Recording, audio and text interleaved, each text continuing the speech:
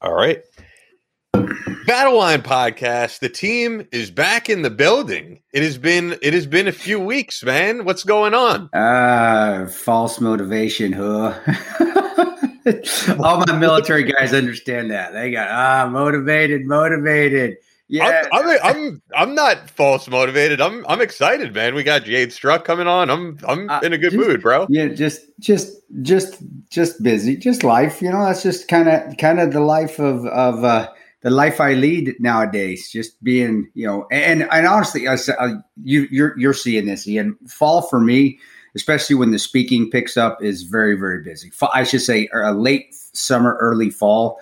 That's when a lot of, even my foundation, that's when a lot of conventions, a lot of events go on during that time frame. Why? I don't know. I really don't know. I would think would be more early spring or during the Christmas season. Well, I guess people want to be home for Christmas, but isn't part of it that 9/11 fall? Well, no. 9/11. It's not because I don't do the political fundraisers. I don't do the veteran, just aside from mine. The 14th hour, it's just conventions. It's corporate conventions. It's corporate retreats. It's corporate, team building is when the speaking events, because that's pretty much all I do as far as speaking goes. And I'm glad I just do that because they're magnificent. And the corporations, and I say corporations, some of them are what's the word I'm looking for? They bring leaders, their leadership conventions. They bring leaders from different corporations in, and they do tremendous leadership team building exercises. And normally it's either me kicking it off with a speaking event or ending it.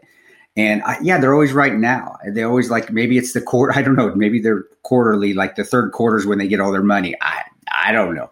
But bottom line is that over the last 4 years, I've seen that the majority of my work is, as far as speaking goes, and even some teaching, is right at this time frame. So it always gets busy. So I always get wore out. But you're right. I mean, life could be a hell of a lot worse. I mean, seriously. It's amazing. Look, speaking engagements, I don't know that whole world, but I mean, in terms of what we do, I think this is a lot of fun. I really enjoy doing it. And we will get into everything for the new listeners who are checking this out, because we have Jade Struck on. Should give an introduction. I'm Ian Scotto, and I am the smoked Tonto Chris Peranto from driving 12 hours yesterday with the family. Yeah. And every week on the show, we interview people who are either from the special operations world or just people that we know who are related to that world. I mean, Jade, obviously not special operations. Her husband is special operations. Yeah, Rudy, great guy. Yeah. Yeah, and we'll definitely get into some of that type of stuff with her. I mean, because she is an expert on firearms, so we could talk about all that. But before we do, I've been saying my prayers. I've been taking my collagen, as I've been saying, like Hulk Hogan, with Bubs Naturals. And actually, I've been getting some great workouts in. And Bubs Naturals, as always, helps with recovery, helps with any joint pain or issues. And thanks to them, I mean, I wake up, I'm feeling good.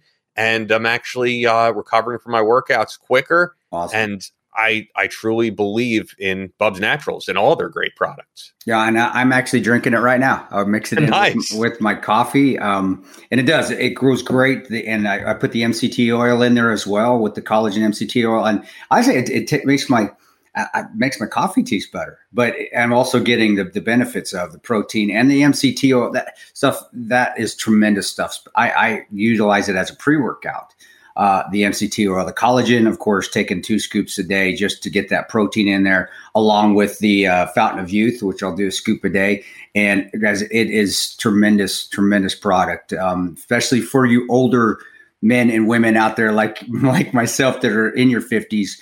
It's helped me recover. My workouts are stronger because my joints aren't in pain. I can get out there and run every day and come back and stretch now. And I feel 10, 15 years younger. I'm able to get out there and work out like I did back when I was in my late 30s. So guys, if you're heavy into workout, or even if you're just beginning, get into it. Get into the Bubs Naturals. You're not going to regret it. After about 3 weeks, 4 weeks of taking, and you have to get it into your system, start rolling, just like anything that's natural. Once you get it into your system, you're going to start seeing and feeling the benefits. And I said, I'm hooked. I'm on it. I take it everywhere. And when I travel, it helps me stay, especially when you're in hotels all the time and you're moving around and you're not getting your regular sleep.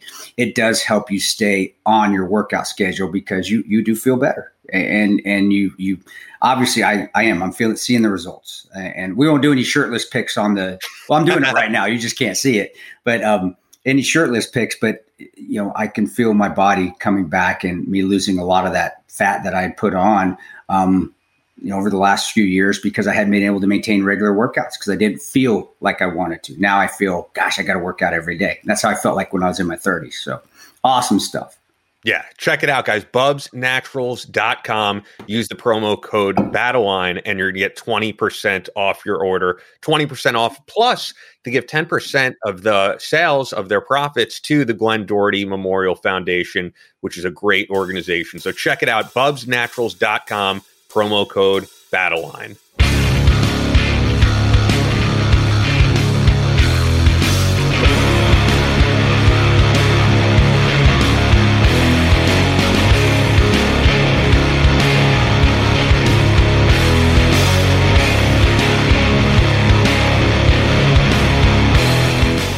From Omaha, Nebraska to New York City, from planet Earth to extraterrestrial life in space, a podcast with no equal, engaged in unconventional warfare through your speakers and headphones. This is a show about embracing the suck, conquering your demons, and finding God in the face of adversity. Chris Tonto Peranto. Twitch is on. Motherfucker, I'm going to shoot you in the face. Ian Scotto. Ian and I have been dating for a long time. You are now tuned into the Battle Line Podcast.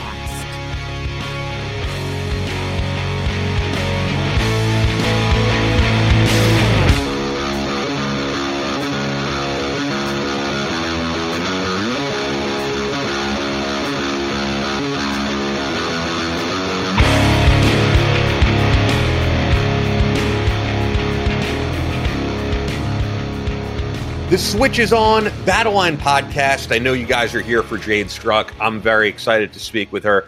But before we do, we got to get a recap of the 14th Hour Foundation event. I want to hear how it went. I couldn't be there, but from the pictures, from the comments I've seen, it seems like it went off amazing. It did. This was our first formal foundation event. The last one we had was Shadow Warrior Writers, and they're tremendous. The chapter out of Florida that puts us on, but also the entire chapter, the Shadow Warrior Writers. They put it on for us. Chance Sal is the head guy of the Shaw is the head. I always pronounce his last name. Sorry, Chance, I pronounced your last name wrong again.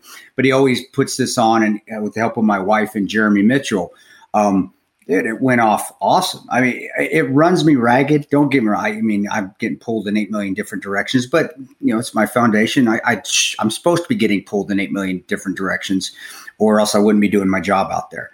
But having Medal of Honor winner Don Jenkins out there doing a speech, having our very first person we helped, Brandon Holiday, who we'll have on the show one of these days, pretty soon, probably in the fall here. Brandon Holiday, who lost his leg, but then also, we helped him get back on his feet, getting him back in the canine world of getting him back into dogs. And he spoke at the event. It was tremendous. And then also, I was just going to say, if I have this right, and I don't know if I just heard you wrong when you said lost his leg. From what I've seen, he lost both his legs, right? He actually, all I saw, Brandon's just got the one. If he lost the other one, unless I'm wrong. So. I mean, I've never met him, but I think it could just be the way he looks in those shorts, kind of. Maybe that's. But he's the guy with the canines, right? Yeah. And Brandon, if you've lost both your legs, then you're hiding that other one well, man. I'm telling you I could be way off. Yeah, and that was. I didn't know he told the story. He talked for about 5 minutes and told his background of his story. Yeah, I'm completely incorrect. No, it's all right. Like, Brandon, I think you're moving well with one leg or both. I guarantee he's laughing right now. Listen to this, just dying laughing. But he spoke for 5 minutes. I didn't know, that he had been having several heart attacks, and the reason he lost his leg, it was because of a blood clot, and due to just being infirm, being very having something wrong with his immune system. where his immune system is just attacking autoimmune. Same thing that I have, an autoimmune system that just attacks everything. Your immune system has no idea what's good or bad. It just attacks it if it sees it's foreign. And that's how he lost his leg. And him going down that slippery slope of what we all go down when we hit those demons. But, commending 14th Hour for coming out of it. And he's back to being extremely successful and training Leos and canine dog handlers in the art of dog handling, which is tremendous. And Brandon is a success story, and he was the first ones we helped. And then also just having Jessica Lynch come in and do a little talk, just show it was great. And just everybody that's here, the Audacious Andy, old Granny Marcy, Kayla Hanan. You've got the Tonto tribe is what they call themselves, and they're just some of the best supporters in the world. And, we had about 200 people at the dinner. Every table sold out. And I don't know the exact numbers of what we raised, but I think we raised is about $80,000 or $90,000, which, wow. Honestly, that's what we needed, because my wife has told me since we've started, we've donated. I didn't know this. My wife handles all the finances, all the money. She says we've donated over $150,000 in grants to people, veterans that needed help. And we will continue to do so. So, yeah, it was great and good fun. And everybody, it was just fun, good feeling, no bad vibes, all good vibes. And, it was just an honor for me to have Don Jenkins there, and just to hear his story, Medal of Honor winner. You're always honored to have somebody like that at your foundation dinner. So it went off well. It wears me out. It really does. It just, cause it's go nonstop, pictures, take this, sign this, do this, but hey man, that's the nature of the beast. That's the life I live now. And in the end, at least I can sit here and talk about it and smile and say, yeah, it went off really well. And I had my family there too, which, we got to go to Universal a couple of days, and I got my family. Oh, nice. It's so nice to go there and see my 6-year-old and my 16-year-old act like a 6-year-old, and my 12-year-old, my daughter, who is the most like me, I think, take care of everybody, and go into Universal and eat a Big Pink, a Simpsons donut, go on the Simpsons ride, and have my kid get off and just like, man, I love that favorite ride, Simpson ride, Daddy. Let's do it again. You can't beat those moments, dude. Yeah. So it was awesome. It was an awesome all around event and awesome time with my family. And kudos to my wife and Chance and Jeremy Mitchell, who really pulled it off and made it an extremely professional but fun veteran foundation event that raised a ton of money for this year. And we'll need it this year, because I didn't realize how many grants we'd been giving out since we started, but that's good. Keep me in the dark on the finances. That's the best thing to do. And my wife, she knows that. So I don't need to tell her that. She already knows. Yeah. And I actually finally heard back from Jessica Lynch, and she's like, oh, I'd love to come on. So we'll definitely have Jessica Lynch on probably September, good. I would think. She'd be an awesome guest. There's so many people we want to have on, but to me, that's definitely an A-list guest right there. And I, talking to her and having her come, and I want to also, I forgot to thank Ryan Weaver, who did a tremendous job at the concert the night before at the Abbey there in Orlando.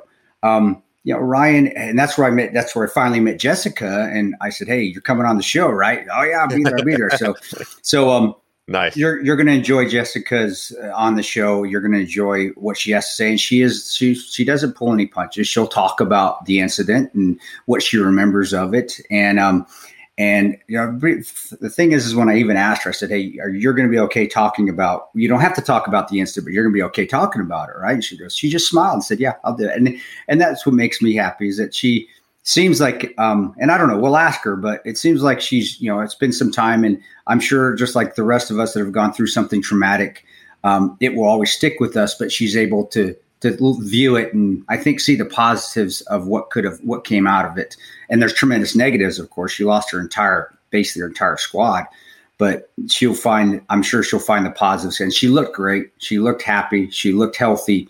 And, so I think it's going to be a great episode. And again, I didn't want to miss Ryan. I need to because Ryan on that night of when we do the night before we do the concert, it's really his show and it gives me a break. So I can just come say hi and leave. And Ryan takes it over from there. And he did a tremendous job with the concert and helping out 14th Hour Foundation. And I saw Jessica having a good time at it.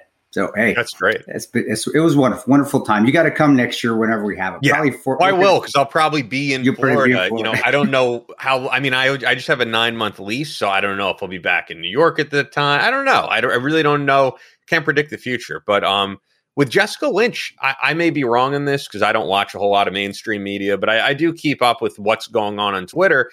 And it seems like she keeps, I could be wrong, like a relatively low profile. Yeah. She's not someone who's out on the news every day or anything like that. So she's having her speak. It's like, this is one of the few times you're going to get to hear her story. Yeah. So you got to listen in. And I think that's just her personality. I don't know her personally. Yeah, I've only met her a few times, but she came up on stage and we honored her at the foundation event too. She came up and said a few things, and just watching her talk, she's very well spoken.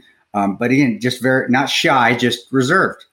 It's kind of, hey, it's just me. I'm still the same person, maybe a little bit wiser, a little bit stronger. I'm sure a hell of a lot stronger for what she went through. You know, being a POW is no joke, but she doesn't, I got no sense of arrogance or anger or animosity from her at all. Just a nice person. And you do see that strength though, that when she talked, the ability to get up on stage and just look people directly in the eye and say a few words and tell a few jokes impromptu. That right there shows confidence, because if you get stage fright, you can't do that. If you're confident in yourself, you can get up and just start talking. And she did. So, I think it'd be a great episode, brother. And it's funny. We have a little bit of a tie-in because 2nd Ranger Battalion was a battalion that came and secured the area when DevGru went in there. SEAL Team 6 went in and got her. That was my old squad. I was a team leader of one of my old teams that went in there, and he's not a couple of those guys have moved on to other things, but they told me just that they were digging and leave no man behind. They found the shallow grave sites of her team members where they were buried, and they had not brought their e-tools, nothing to dig with. So they were digging up their bodies with their hands. And he told me the stories.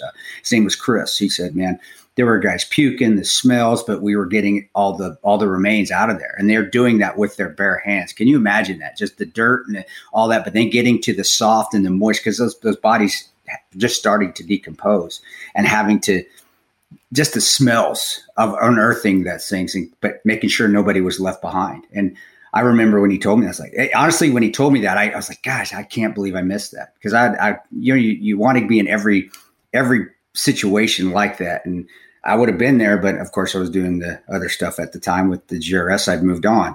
I don't know if we'll talk about that with Jessica. I don't want to bring that up while she's on. I did mention it to her, in the dance, in the concert with Ryan, but it's the things that people see that people don't see that troops go through to leave nobody behind, especially Rangers. Never leave a fallen comrade to fall in the hands of the enemy. That's part of the 5th stanza of Ranger Creed. They lived it. And when my buddy Chris told me that story of the team doing that, to me, it just gave me a whole more respect, and also a feeling of pride of still being part of the 75th Ranger Regiment. Nobody knew they were there, but they were there blocking everybody to not get into that hospital. And then they were stayed behind to exfil all the bodies with their bare hands while under fire. I mean, that's heroic, man. That's tremendous. But that's Rangers. That's 75th Ranger Regiment. Yeah. Rangers lead the way. All the way. I assume, if people who couldn't make it want to donate, they still can. 14thhourfoundation.org. Yeah. I just go ahead or go to cristanoperano.com and you'll see a drop down of 14th Hour Foundation, and you can always donate. And guys, we don't take salaries off this thing. It goes to people in need. What I would like to ask, and this is something that it bothers me a little bit, is that this is to help people get back on their feet, help veterans get back on their feet. I see every once in a while, not a whole bunch, but every once in a while, people asking for multiple times. Yeah. And it's not for that. And hate me if you want, get pissed off at me if you want. This is to help you get up on your feet, to pay a bill here or there, to pay a big bill if you need $5,000, if you need to be paid, need to help to get out of a hole. But it's not something that you continually go back to. When I see that, to me, that shows it resembles welfare, and foundation should not be that. if you're a veteran law enforcement contractor, I know we run into hard times, but you shouldn't rely on a foundation to continue to pay your bills. And when I see another request by the same person or same group for another donation, it's like, well, wait a second, guys, this is, we want to help. And I'm saying this in the most delicate terms, but we ain't UNICEF. It's not the gift that just keeps on giving. This is to help you get going. And that's why I love Brandon's story, because he is the perfect success story where we gave him, where 14th Hour was able to give him and get him on his feet, help him get with a new dog. And he took off and ran with it. And he doesn't need the foundation anymore. But it bothers me when I do see people requesting multiple times, because first, it's not set up. I understand. It shouldn't be set. And that shows to me that we're not, as veterans or law enforcement or whatever, we're not either taking upon ourselves to live responsibly or we're living beyond our means. And believe me, I know what it's like to live below your means. I lived in a $100 apartment the whole time I went to grad school. I shoveled, which I don't think exists anymore, does it? I know you can't. It was like a studio apartment. I had a hot plate. I had this little 6x6 little bathroom.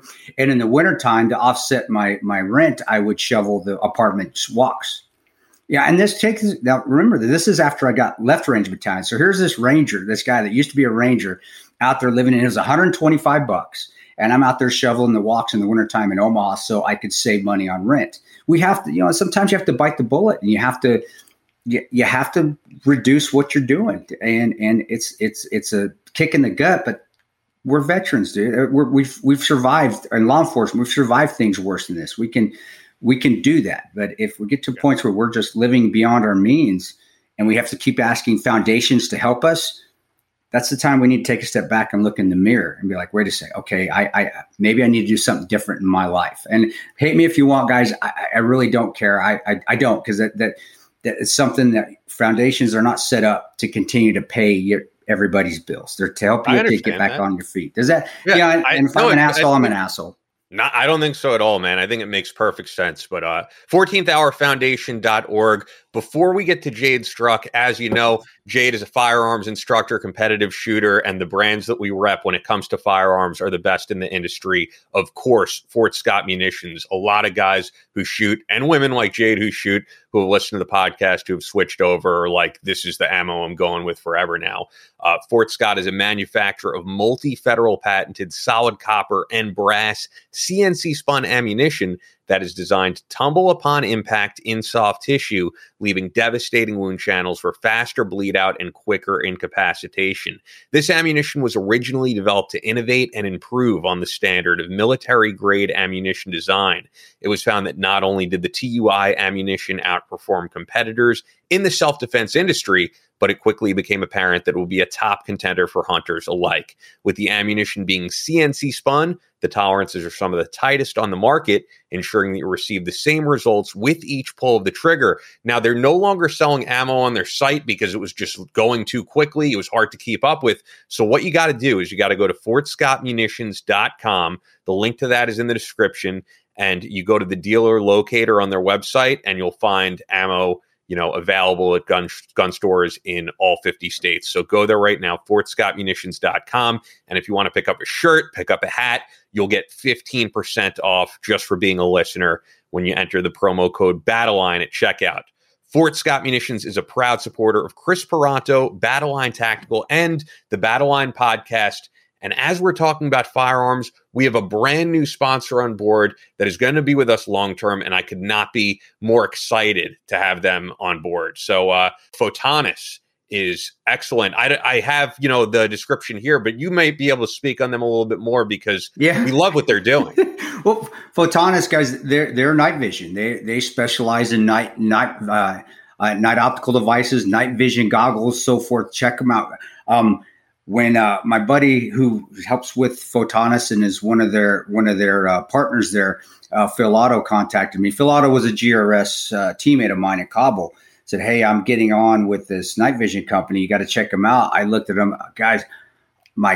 They are top of the line, military grade night vision and night optical devices, not only for the military, but for, a lot of guys do coyote hunting, perfect for that as well.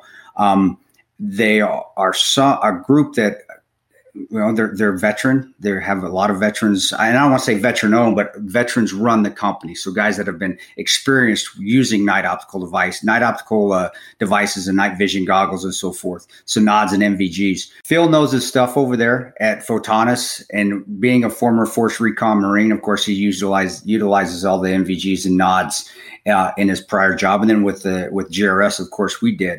He knows what he's doing over there with Photonis, and as far as bringing out night optical devices. So if you haven't checked them out, get to their website. Ian, do you have their website handy? Oh, yeah, absolutely. I'm going to get into all that, and I'll give you guys some specifics as well, because what they're doing is really top of the line. Photonis is the global leader in night vision solutions, providing more high-quality night vision capabilities than anyone. As Chris said, hunters, shooters, boaters, and outdoor enthusiasts rely on Photonis defense systems to make their adventures safer and more successful. Military, law enforcement, and public safety end users utilize Photonis defense solutions to give them the edge at night in tactical situations and rescue operations. Photonis Defense is now offering state-of-the-art night vision systems, and here are some of the specifics from the PD Pro B 16mm binocular and the PD Pro M 16mm monocular. To the PD Pro Q panoramic night vision system. Customers from all over are excited about these new, smaller, lighter NVGs. You've got to see these things to really experience how much smaller and lighter they are than anything you've used previously. And the website, of course, is Photonis Defense. That's spelled PHOTONIS defense.com. I have the link there in the description. Sure. Photonis Defense for more information, or look for Photonis Defense product options from your local night vision dealer. But I could tell you this from speaking with Phil. You know that a company is great when someone has that much passion for their product and when they're excited to talk about their product. And I can tell you, Phil is someone who really believes in what Photonis is doing. And as you said, GRS guy, he's someone who knows his shit. He's not going to rep a company that doesn't do good work. And Phil is one of my best friends downrange, so much integrity. So having him say, hey, this is good stuff, that's enough for me right there. And if they're making them smaller and making them lighter, I think that was one of the biggest problems I had growing up in the night vision world is the weight, especially when we used to use the old 7 Deltas. Yes, the PVS 14s came out, the binoculars, but gosh, you do get a splitting headache after using those. But even just the old ISLIDs and the old infrared optics that we had, just the weight, and then bringing them down and making them smaller, but still having even finer, you're having a finer vision, finer night vision.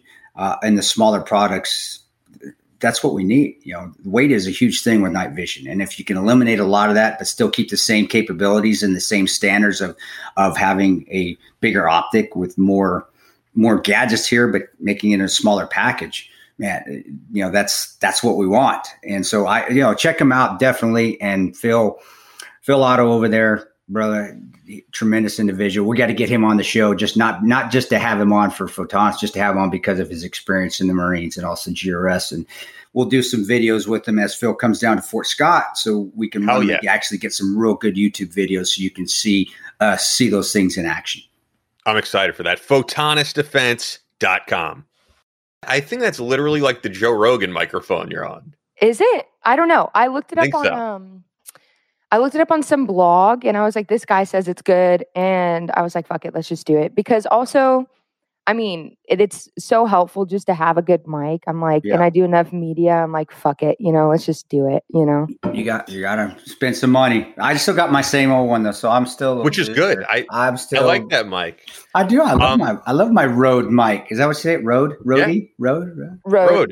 But Jade, if you're good to go, I'll just give you an introduction. I don't know if you have any questions or anything. No, I don't think so. Cool. All right. Thanks. So, joining us for the first time on Battle Line, as I said, I got to give a proper introduction, is Jade Struck. And you're someone who does just so many different things, so it's hard to give a formal introduction, but competitive shooter, firearms instructor, model, actress, athlete, host of your brand new podcast, which you launched, the Milk and Honey podcast, available on Spotify. Also a member of Force Blue, which is a group of veterans and veteran allies working to save coral reefs, forceblueteam.org. And then I even noticed with the actress stuff, I was like, what is Jade starred in? And I know that you have an upcoming film, Return to Eden, which is currently in post-production. So that's a whole lot of stuff. Is that the name that they said on the internet? It's what's not called. Is it? I What's honestly, it called? Man, I don't know. Because when we went to go film it, I was like, so what's this thing going to be called? And they're like, it's called Be Nice, You're in Eden. And I was like, that sucks. That's it. Well, Return to Eden sounds a lot better. Yeah, that does sound better. It is better, but I'm like, I'm in the faith. And so I'm like, and I didn't know really what I was getting into till I got into it. And I'm like, it's kind of sacred for me. So I'm like, some things I didn't really jive with. But it's kind of that part of the game. We'll start from the back end and work forward. Then tell us then what I know you're into. I know your faith, and I know you have very strong into faith. But and getting into Hollywood, you have to take it with a grain of salt, or whatever you are on filming. But what part of that didn't you like, or what were they doing that was either condescending or they're trying to be satirical, or maybe there's some hypocrisy in it? What did you find? So the character in this movie, her name's it's not even her real name, but her name's like Madeline, or like Lady Madeline, I guess. Okay. So I don't know, it's spelled weird. And it's based off of a real person, and this real person, like, spoiler alert, is a stripper. And I do pole dancing for like fitness and just for fun. And so they called Rue and was like, hey, Jeff is the director and the writer. And he's like, hey, do you know anybody that can dance? And he's like, well, actually, my fiance can dance if you want to check it out. And so I had the conversation, and I was like, there's a lot of meat on the bone. At the time, there was a lot of parallels between what I was going through and what she was kind of going through. So I thought that was cool. And so we talked about the vision of it, and it as a project on the back end, it was definitely something that was going to be good for me as an artist, but also to tell this story. And there was a lot that I liked about it. But as we got into it, the script was always changing. Okay. And so I'm out there and we're filming, and, I'm dancing. I got like my knees are all bruised and battered and scabbed up, and I'm like on film. And also, there's so much image involved. So I wasn't eating a lot, and I was smoking like a chimney on my vape, though I stopped smoking cigarettes. And so I found out she was a pagan, this real girl. And they didn't bring that up to you at the beginning. It was a shit show in the beginning. Like it's an independent film, and so they're like, gotcha. Hey, we're filming next week. Like, do you want to do it? And Chris, up until I was getting in the car with Rudy, we had all of our shit packed up. Rudy was so supportive. We had the dog. I had all of my crap and all my lingerie and all my bullshit, And I got down on my knees and I said to the Lord, I said, Lord, if this is not what you will for me, tell me and I won't go. I was like, just, give me word and I will not go. And I said, but if this is something that you will for me to learn from it or whatever it is, then if I go, just let me do well and don't let me fall and let me learn, and keep me safe. And so I got the word to go. I didn't get no. So I was like, okay, we're going. And you're sure? Because sometimes we get no and we're like, no, that's just coincidence. Where you want to because you want to do something so bad and you just, man, no, that can't be God telling me no. I still got to get through it. And you still keep trying to fit that round peg in that square hole. But really. And that's the the complexity of the dance, is listening to the Holy Spirit. What are they saying?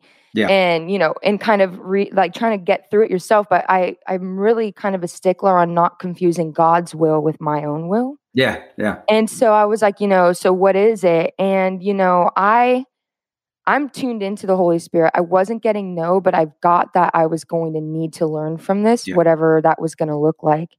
And, ultimately, like you said, being in Hollywood and having faith and realizing that it's such a shady, dirty, evil business, having to learn how to navigate that. And that's kind of part of what I was doing. And that's kind of the trajectory I've been on, is learning how to navigate and learning how ultimately at the end of the day, nothing outside of my heart and my home matters, Yeah.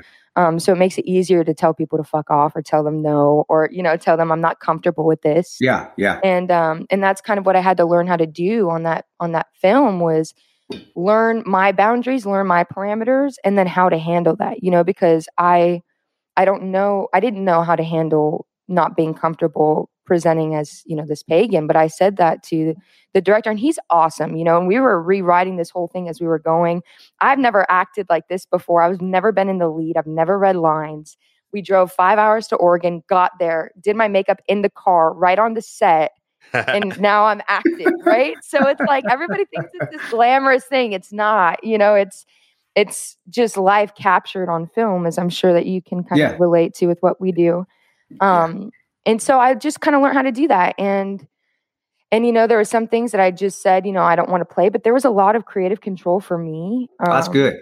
Yeah. So because then you can make those changes uncomfortable, like, or where something comes up and you're like, man, I wouldn't do that. That's not me. That's not how it's going to, and you don't have somebody director say, no, that's fuck you. No, this is what you're doing. This is how it goes. Yeah.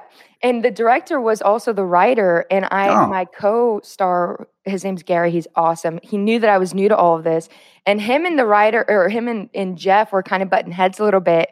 And so me and Gary in our alone time, when the red light was flashing, we're like, let's just do our own thing. Like, let's just fucking, what's one scene, in one take gonna do wrong if we just do it ourselves? Yeah. And so I'm grabbing his beer and drinking out of it.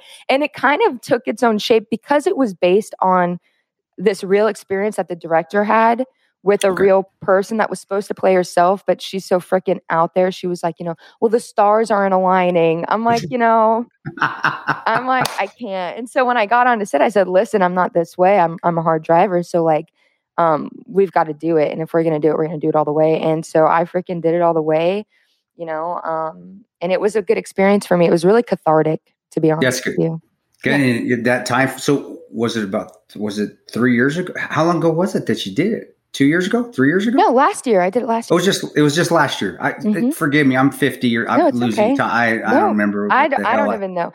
I mean, up until, let's see, we're in 2021. So up until August of 2019, I don't remember shit. That's when I decided I'm choosing my own way. And that's when I started choosing my own choices again. Yeah. So between 18 and then, July-ish time of 2019 is all a big blur for me. It's tough. It's tough.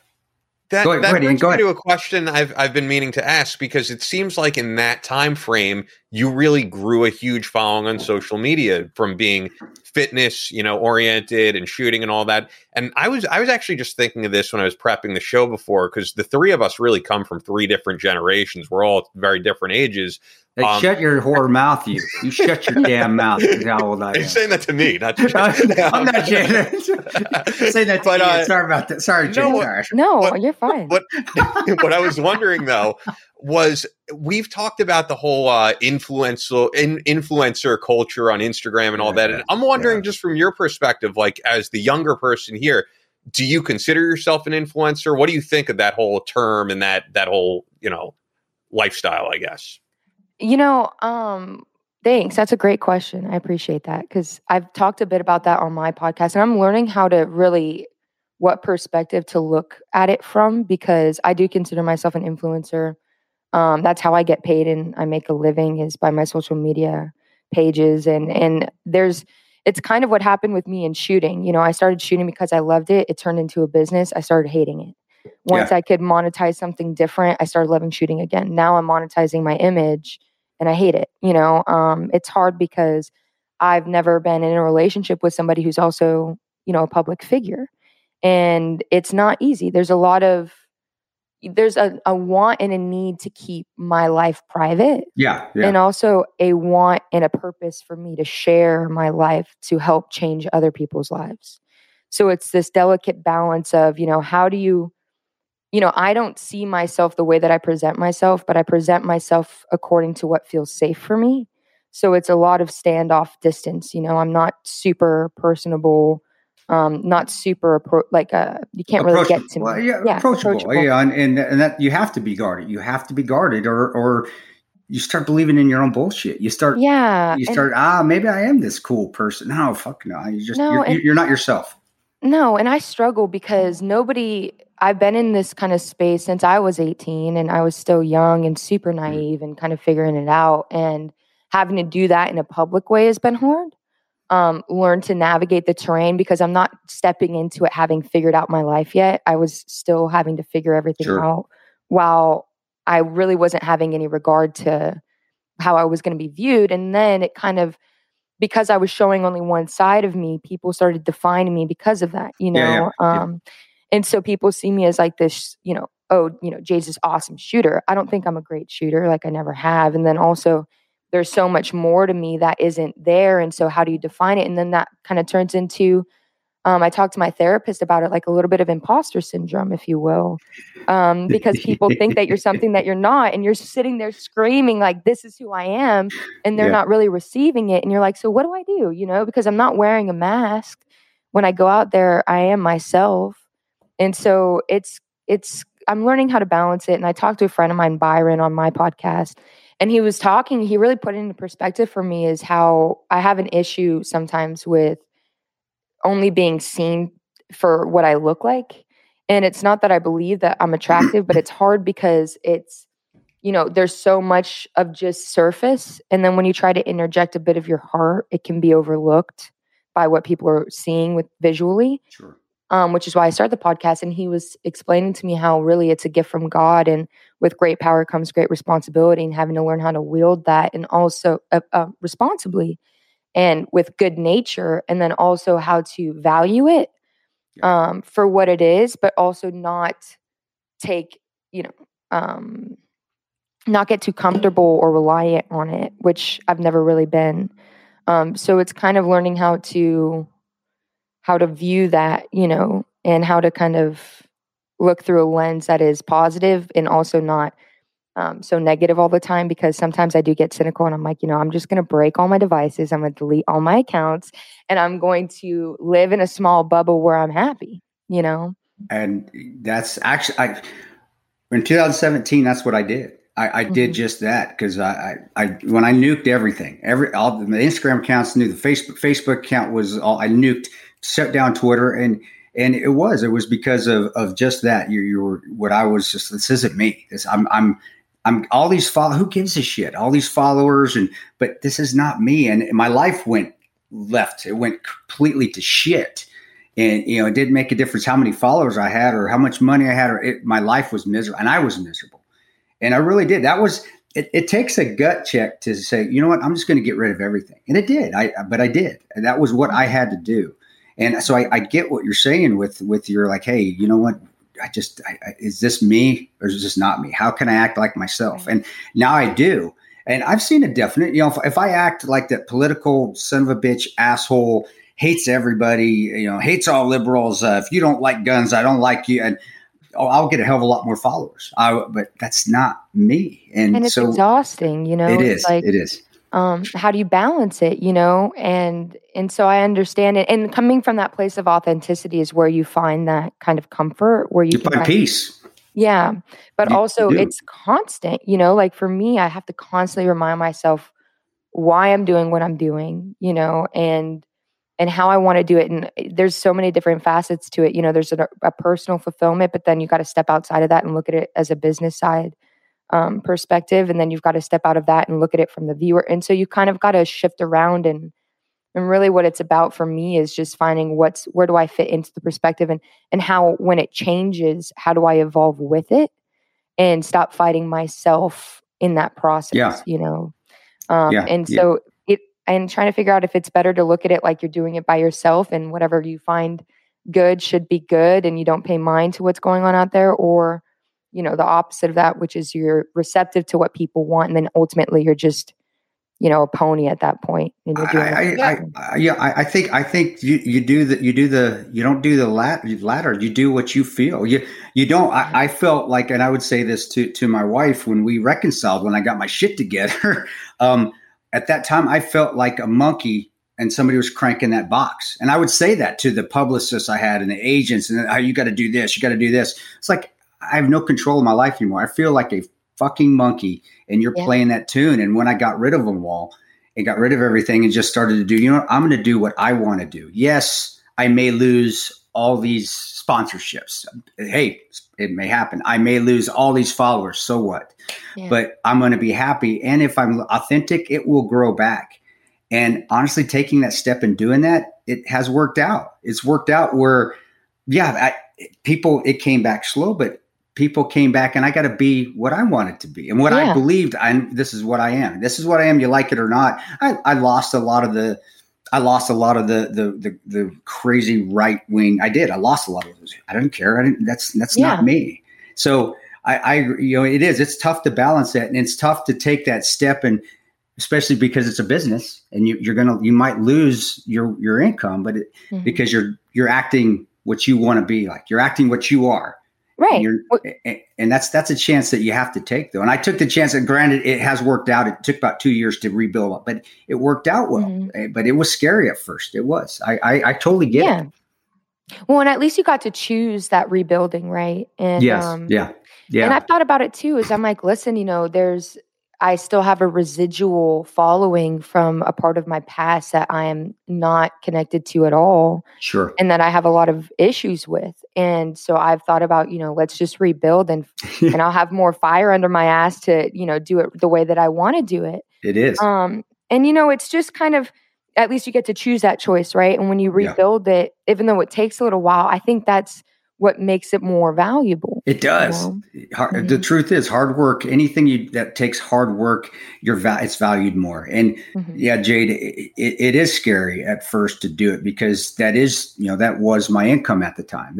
That's how I got speaking events. That's how I got some brand ambassadorships and just shit canning it all. The only one that stayed with me out of all that was Fort Scott Munitions. They did. And that's why they're a great sponsor of our show. But everybody else kind of bounced, and it took about 2 years for it to creep back. Luckily, I'd saved some money and I lived in Nebraska, so it doesn't cost. I did at the time, so it didn't cost anything to live there. But it did take a few years for it to come back. But when it came back, and it was how I wanted it to be, it's come back with a vengeance, and I'm happy. I'm like, man, this is great. I honestly feel like I'm kind of retired, but I'm getting to do this, which is being a kind of, I hate being called an influencer. I'm not an influencer. You're not. I don't want to be an influencer, but I do want people like, this is really me. And if you're going to follow it, you got to believe in, hey, you're going to have to listen to me rant about God every once in a while. Yeah. I'm going to be positive. I'm not going to talk about politics, because politics is a joke, whichever way you go. And I'm going to talk about family. If you don't like that, all right, well, then I'm not for you. Move on. There's somebody else out there for you. But you're right. I got to do it by myself, how I wanted it to be. And that was scary at first. Yes. Yeah. Yes. But, really also, like you said, Fort Scott Munitions. Fort Scott Munitions, great bullet company. We'll get you off of that Blackwater ammo. We'll bring you over. I like Blackwater, but I was going to say that's really interesting because, but they stayed with you. So you were able, really, it's a great way to kind of weed out who was actually part of you, wants to be part of you, with you, and who doesn't. It's a perfect way to weed it out. And you've got a name, and you've got everything behind you that is authentic and real. You don't need anyone else to validate that for you. Yeah. But really, it's nice to see, like, I know that if I cut out everything in my life and just start over again, I know that Blackwater would stay beside me. They stay beside you, yeah. I know there's a handful of people, and really, I know Shell Shock would, I know that, and right now I'm really working on making sure that the deals that I cut are that authentic. They're that way. They're really what you want. What you want, your standards, this is how I want it to be right here. And that should be, you need control. You've got to have control. They value you as a person, as a real, in Blackwater, they've been beside me the entire way when I needed them. And also, every time we've moved twice, technically 3 times, but twice big moves, Rudy and myself. And every time we've moved, Blackwater's like, hey, what do you need?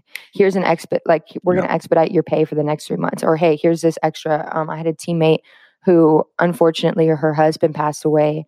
Sorry. On duty. Thank you. And Blackwater rallied behind her and, was there for her the entire way. And that to me, that's heart right there. And that's why we do anything that we do in life is because of those relationships that are truly good and enriching and positive and fruitful, right? Those are the fruits of the spirit in your labor. And so when you can discern that, whatever that takes to do so, it's valuable. And so I understand. And ultimately what I'm doing right now is I'm kind of figuring a way to do that without completely demolishing my entire life. So, which is fine. Actually I'm going into a career field next year, and I'm not sure exactly where, but I'm going to go into law enforcement. So, God willing. And I haven't really talked about that publicly. Thank you. Yeah. Well, that's a Battle Line exclusive. There you go. You heard it here first. Yeah. She's going into law enforcement.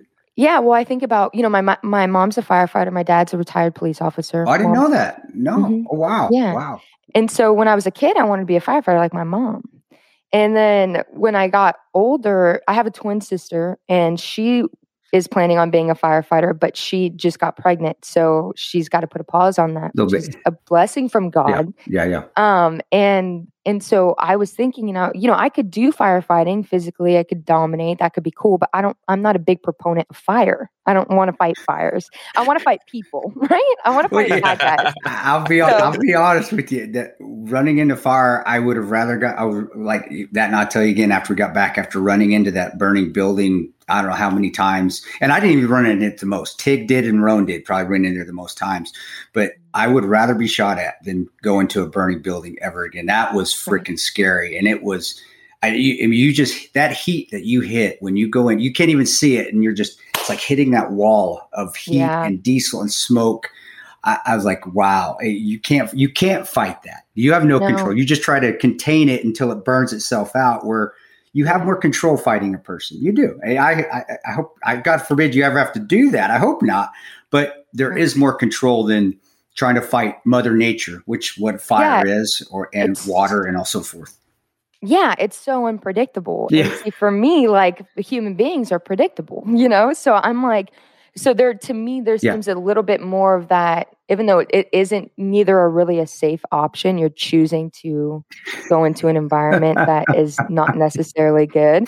But it seems to me like people would be the safer bet, because fire is so unpredictable, and I've always been afraid of it because my mom, she's like, Jade, don't light candles and leave them burning. So like, I've got a candle here, but I've got my eyes on, and so she's built that into my system. And so, and when I talked to my dad about his service, because he was a cop out in Oxnard, and it was really kind of gangland at that time, working on trying to get it gentrified. And he said, I was asking him kind of questions about what it was like when he was working and, dealing with those kinds of environments. He's like, Jade, I was the baddest of them all. And so know your enemy, right? And dominated. And people still know him in the force as being somebody that really shaped up that community by just playing hardball. And that to me, I mean, seeing that fulfillment that my dad, went after what it was that he was searching for, which was to make a change in the community and fight bad guys. And, and whatever reasons were his, mine, are what mine are. But I also think about like longevity wise and going back to the influencer thing, it's not consistent. And for me, I'm with Rudy. We're getting married. I want to have babies. I want to have congratulations. Thank you. Yeah. And I've thought about, for years going into the military. And then I thought, well, I never wanted to get married before. There was a few times where I was going to drop ship and just quit my shitty job and go into the service. And I had people around me that were saying, no, but I didn't have anything tying me here. Sure. And then as I get to where I'm at now, which I'm a little bit older, and I think about my career and my life, but I think about, we're going to get married. I want to have babies. I want to be home. I want to be stateside. So how do I serve while still being able to do that? And so that's where I came up with law enforcement. I did some digging and I talked to some friends, and, we're looking at maybe Fort Lauderdale or somewhere in Florida. Yeah. I'll be right near me. I'm moving right around that area. Awesome. When? I get to hang with you and Rudy. That would be cool. Yeah. But you know what I was going to say with your social media following, the interesting thing for me from an outside perspective, right, as someone who kind of discovered you in probably this past year, I've always found your social media following to be really positive. I mean, because you post actual workouts, you work with great brands. And I don't think there's anything divisive or anything like that about your image. Of course, your image is not going to be the entirety of who you are, but I think the part that you show of you on there is positive. And the message I've always got out of it is like, you can be muscular and a female, and not currently, but like you could have a shaved head and shoot guns and still be feminine. And I think that's a really cool message to send, because I think everything has to be in a box now of like, what's, this is what it means to be a man. This is what it means to be a woman. And I think that's being crushed by people like you who are like, hey, I'm feminine, but I'm into this stuff that's considered, air fingers quote, traditionally masculine. And I think a lot of that is bullshit. I think a lot of that needs to change, where you can be a woman into guns and vice versa. Yeah. Well, and that's what I'm really I've always tried to portray, so a little bit about me is I'm from this town in California called Simi Valley. It's kind of small. It's technically a city, but to me, I mean, everybody knows everybody. It's so tight knit. And I dropped out of high school when I was 17.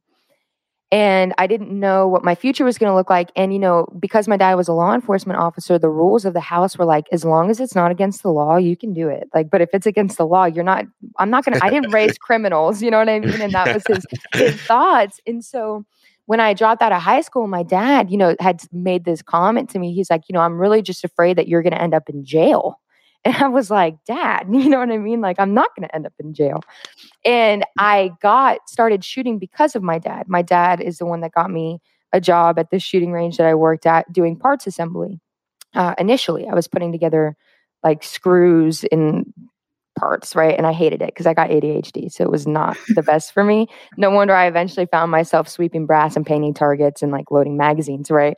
Anything to not be sitting down is the best thing for me. And so, but I didn't know what my future was going to hold. That was really all by chance. And I wouldn't change anything from my past because I know that God has a purpose. It brought me to God.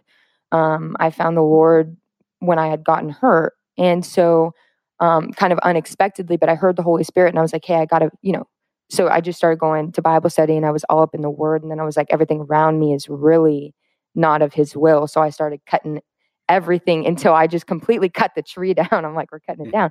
But I didn't know what I was going to do. And so part of my messaging when I was younger, when I was about 18, 19, 20 was, listen, like if I can do it, I didn't have a skill. So I didn't know how to shoot a pistol until I was 18 years old, and I had a grip and stance lesson. And then I just was going nonstop because I wanted to be the best, but I was never into sports. I was never into like some kinds of competition, always competitive, but never in any kind of competition before, really. And so my messaging was always, listen, if I can do it, you can do it. Like I'm a high school dropout. My dad thought I was going to end up in jail. I got a job and now people are watching me shoot, which who'd have thunk, And so I'm like, you can do anything in this life as long as you're applying yourself, but you've got to have that initial faith in yourself. And when I was a kid, I said, man, I'm not, who gives a shit about what job title I'm going to have? Because I'm going to be a singer, right? I'm like, I'm going to be a star and I'm going to be a rock star. And I don't even care if anybody likes to listen to my music because I just want to sing, right? And I knew that I was going to be important in some regard in terms of how I express myself. And I found myself shooting as a form of expression. And then what the platforms kind of allowed for me to do with social media, which I never intended on using to market myself. Like I never intended any of this to be what it has been. Sure. But the way that it worked out. So that's why my messaging was like, you can do anything that you want to do as long as you're applying yourself. And that's kind of that's what I built my foundation on. That's when I started noticing my following growing, when I said, I'm done tailoring everything. I'm just going to put my heart and soul out there and started pushing out these positive messages. And then as I got older, now it's kind of shifted into fitness, right? Where, I started applying myself into fitness. People were like, whoa, how do you look like that? I said, if you just, you can do anything that you want to do as long as you apply yourself. And so now it's kind of, it's always hopefully still on that same road of people understanding like, hey, I'm just a human being. How I got to where I'm at, I have no idea, but I can tell you that, if I can do it, you can do it. We can all do it, but you have to believe in it. And the main thing was making sure that I always believed in myself before anybody else did, even when I was choosing to do things that nobody around me understood, right? My dad, I told him I was leaving in a toxic work environment. And my dad said, Jade, I think you're making a mistake. And I told him all my reasonings why. And I was telling him things that I wouldn't want to talk to my dad about, but I was telling him all of the things that I had been through. And he said, well, Jade, I think you're making a mistake. And I said, why is that? And he said, because the money's so good. And I said, you're missing the fucking point. My health is not good. I am not safe here. And so even in situations like that, I always believed in myself, and I also was serving God's will at that point. So I was like, I don't care who sees what I'm doing, if they see value in it or not. I know that I'm serving something and someone much greater than anybody here will understand. And it's worked out for me because of following that will. But it always hopefully stands on that foundation as, I believed that I could do whatever it was before anybody else around me. And as long as people can kind of find that within themselves, that inner belief, people will follow in line behind them once they start pursuing it. But you have to have that initial foundation of strength in self. So. I think it's just if you keep doing what you think, I did say this. I remember saying this: as long as I'm doing the right thing, God will take care of me. You're like, was that the movie? No, actually, I did say that, and I believed that for years. You just do what you're going to do, and it's almost like Forrest. It's like if you're seeing the movie Forrest Gump, where he's just running, and he's just running on his own, but he's doing it because he feels like it's the right thing to do. And then people just start following him. It wasn't. I feel it's the same way of anybody, individual. You just do what you feel like you need to do. You just keep moving on, keep running from coast to coast, or basically keep working hard, and people will recognize that, and they're going to see it for what it is, and it's authentic. But then when you're done, and that's what's hard, is that when you're done, there are times where like, okay, I'm done. I just want my privacy now. Right? Can you leave me alone? Don't take offense to it, but I'm just done. And I think there's this essence where it's going to come to the line where you are going to be just done. And there are people that when you are done, you want to step away and finally just, hey, this is me. I want my private life back. There are people that are going to come back hard on you a little bit, like, oh my gosh, you gave up on us. I've gotten that before. But it comes down to, again, well, what is my happiness and my health? My health is more important. My family is more important. But in the end, you're doing what you're doing and just being yourself. You're all the good things. People are seeing that. My wife saw it. She goes, man, I like Jade. I really don't like a lot of the women shooters there. And because she knows a lot of this because of being in the 2A community, because I am. She goes, but I like Jade. She goes, because she looks like a badass too. And I agree. Jade is like the real life. She's like the real life Sarah Connor, I feel. And my wife doesn't play. She doesn't play she didn't take no shit. My wife was an All-American volleyball player. My wife is in great shape. So by her saying that to me, that tells me that, yeah, you are setting yourself apart by just being yourself. As you're not looking, how many followers am I going to have? You're just being who you are. And then when you turn around and look, whoever's there is there. And that's the beauty. That's what it should be. And that's, I think, is because I knew we weren't buddies or nothing, but we knew of each other in your prior life. I knew a lot of those. We weren't even, yeah. Okay. They're assholes. They were. And they know I didn't care for a lot of them. But now you doing your thing, you're just turning around and you're seeing that people are still following, and good people are following you and seeing you as an example. Yeah. But you don't keep turning around. I just stopped turning around and looking, and if they're there, they're there, and that's the beauty of it. Right. And when I look who's there, like you even saying the beautiful things that your wife said, which tell her I said thank you, because I will. But the women is a huge part for me because and I'm blessed to have a small community that I know personally that have been with me for a long time. Yeah. But when I do look back at, okay, well, who's here?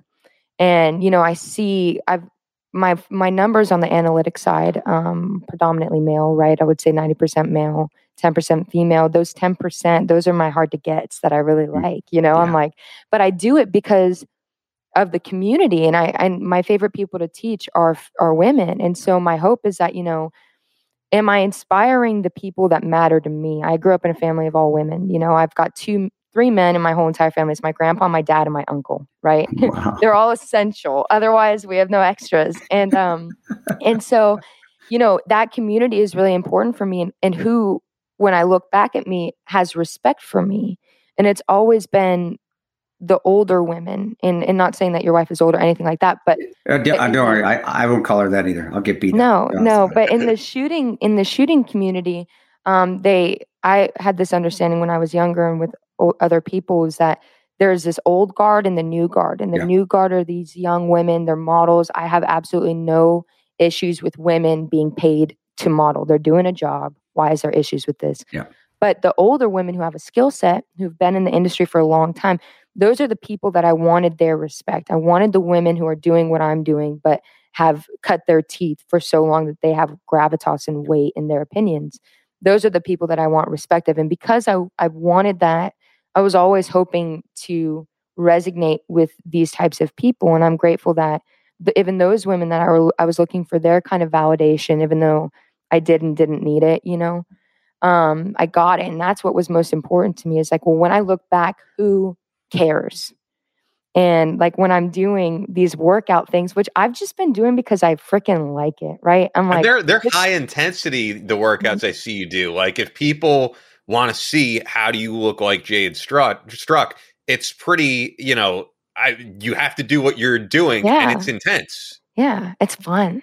It's freaking fun, dude. It is. It's a lot of body weight stuff, which is cool. Yeah. I think people assume it all has to be heavy weights. And a lot of the stuff I see you do, there are sometimes kettlebells and that involved, but you do a lot of stuff that's just high intensity interval cardio that you could do within the house. It's a lot of like home workouts. Yeah. I just want to move around, like I just want to sometimes I just want to jump. So I'll just jump around. And it's been fun. Like Rudy has taught me. A lot of people are like, "Oh, of course you got into shape because you're with Rudy." I hadn't worked out with Rudy until 2 years into our relationship. Yeah, you're into shape. We ran across each other at SHOT Show at that gym a few times. I'd be doing my thing. You'd be doing you were working out. I was like, shit. I remember watch her. Interval workouts. It's just she's doing that. She's doing good shit. Just doing jumping. You don't stop. You get on the treadmill, then you go do push-ups, then you go lift, and then you run. And that's really what gets your body metabolism going. It's not getting on the bench and doing 400 pounds. Okay, all right, I'm done and taking a break. It's continually going, and I was always impressed. I knew Jade, and we would just do this in the gym. I just give her the chin. What's up? And keep on moving. You go to these conventions, there's all these I know him and I know them and blah blah blah. But when you go to the gym, it's like leave me alone. Well, yeah, and you see. You see the people that you would respect and admire out in the world, but when you see them in the gym, there's all of a sudden this intimacy that's like, hey, I know where your will is at. You know where my will is at.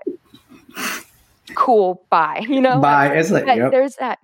And there's that, I loved that. I always loved going, when we're doing whatever, special events or whatever, and you go to the gym and you see people that are in the same melting pot as you. Yeah. But you guys are different than the rest of them because you're working on honing. I think that, and physical fitness to me has always kind of equated itself as how do you treat yourself? How do you see yourself? How do you respect yourself? Do you respect yourself internally? And that comes with discipline, right? And it's not so much. A lot, yeah. And how do you exert that into your life? What does that look like for you?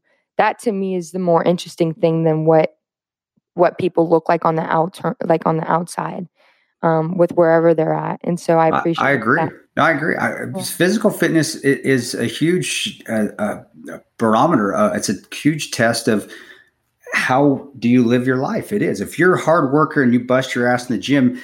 $9 to donuts. 9 times out of 10, I'm going to say that you bust your ass in your work life, in your home life, and you do everything you can to be the best you can be in everything. And Ian and I talked about this a bit when the PT test changed for the Army, and they wanted people weren't passing it. And I was like, well, then that means the Army's not as strong as you used to be. Well, wait a second. No, well, what if they're just sitting behind a desk? What if they're not going to be Rangers or SEALs? Shouldn't their PT test levels be lower? No. Because it shouldn't matter. It does. It transfers over. If you don't work hard in PT, physical training, then you're not going to be your best person you can at whatever job you do, whether it be finance, whether it be accounting. You take respect for your body, yourself, and that's going to transfer over to your personal life and also your work life. And I agree with that. So when you see somebody busting their ass in the gym, all right, I like him or like her. They work hard. I know they're going to give it their all out there. And then you just got to deal if there's attitudes outside, which sometimes it happens. Okay.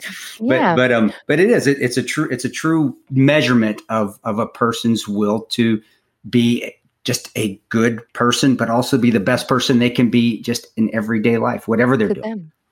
Totally. And that's why I think, especially talking about like the PT tests, being a woman, wanting to go into the service, deciding against it, but going into law enforcement, I have a lot of issues. I feel personal sadness for people, especially in law enforcement, that don't value their physical fitness, because it is going to change the tides for whatever it is. Same with competition shooting. It's like everybody in competition shooting, there's like, well, now we've got the tactical games, which I love. I love that there's this new niche. But before, when I was like 18, 19, really extremely into competition, everybody was out of shape and fat and completely not putting any time into their physical fitness. And I'm sitting there thinking like, if you guys just ran a little bit, like it would significantly better your chances of winning. And yet nobody's putting that time. I mean, you don't even have to lift your finger, like lift up a pistol. You don't even have to, like, this is something that you can work on completely off of the range, and yet nobody's doing it. Why? And then when I look at, the physical test in the services for women, why are we changing them? Because I compete against men in shooting competitions. Of course, there's women's division, but that's not really what I'm too interested in. It's always nice to beat women, but like when you're in competition against them. But I was always wondering, where do I line up against the men? Like, how many men did I beat? Because just because I'm not as physically dominant doesn't mean that I can't still whoop ass, right? Sure, yeah. And it's taken years for me to get my pull-ups down. Like, it took me 3.5 years just to frickin' actually go from a hang to a pull, right? And then it took me an extra 2 to actually get to 10. But it took time and dedication. But you did it. But you did it. You got it. And so I think that that's what's required of us in whatever it is that we're going after in life, is like, well, are you rising to that occasion? Are you putting in that time? I don't think that there should be any free lunches, and there's not. Really, in the competition of life, there are none. You can't just be giving out passes because people want them. That doesn't build hardship and endurance worth. And so I don't think that should be a thing that's going on. I think that if you want to go and run and gun and be amongst the best of the best, then you should absolutely be the best of the best to that standard. Equality is not just equality when we want it to be. If you're going to preach equality, it's got to be across the board. And that's what when people would ask me when women started to go to Ranger school, and then I think women start to go to Buds now, and people ask me, do you care? Does that bother you? I said, as long as the standards are held the same, then no, I don't care. If they can make the standards, I don't give two shits. Right. It's that the problem is that the standards start to get lowered.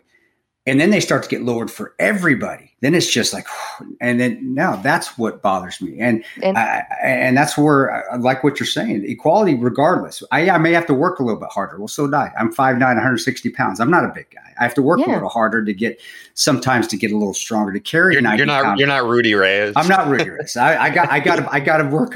Rudy works. Rudy works his ass off too. But you do have to put a little bit more effort into it. I do have to run 7-8 miles and then go work out after it. But that's what I have to do, and I've accepted that. And you love be it. honest, and I now it's lifestyle now. I love it. Yeah. If I miss it, if I miss a day like yesterday, I have to go work out twice a day because I was driving in a car all day yesterday. But the bottom line is that we all want this equality, but we don't want to have to work to get to that equality. So if we can't work at it and it's going to be too hard, well, then we're just going to lower the standards. Well, then it's not equality anymore. Well, and then what's that going to say about your personal integrity of your sense of self, right? Yeah. Like what that comes down to me is like identity, right? So I identify with having to have worked my fucking ass off to be able to do pull-ups. Like, feels good. That's who I am. You accomplished. Yeah. Yeah. And still it's not enough. But because of that, will never be enough. I never grew up with my dad. I was raised by, a man's man who really was like raising 3 girls like they're boys. I mean, shit, like, just beating each other up in school and, getting suspended at the same time. We're like, yeah, let's go. But, like that, his way of thinking, which was, if you want, and my mom too, my mom is a firefighter. I said your mom's pretty much a badass too. She is a badass and she's got her things, but she's so rad. And she wanted to go into the Marine Corps. And my grandpa was like, no. And so she's like, hey, well then fuck this. I'm going to go be a firefighter. She didn't tell anybody except for my dad, who they had met and they were seeing each other, whatever. And so my older sister, did something similar where she up and joined the Marine Corps and didn't tell anybody until a week before she had to go to boot. And, you know, they developed this identity in their children that if you want something, you can go do it, but you have to work your ass off. And if somebody tells you no, you don't have to listen to them, but you do have to pay the price for that, you know? And that to me is identity. And so I identify with not working to beat women, but to work to beat the entire competition floor. And that builds character, which ultimately breeds success, right? When you understand who you are and what you're capable of, what you're made of, that's why we work out, you know, and that's why we apply ourselves to anything. I think that's the importance of it. It's just part of our lives. And I'm 50 years old and I still love working out. I still get out there and I do it. And I tell people it doesn't make a difference how old you are.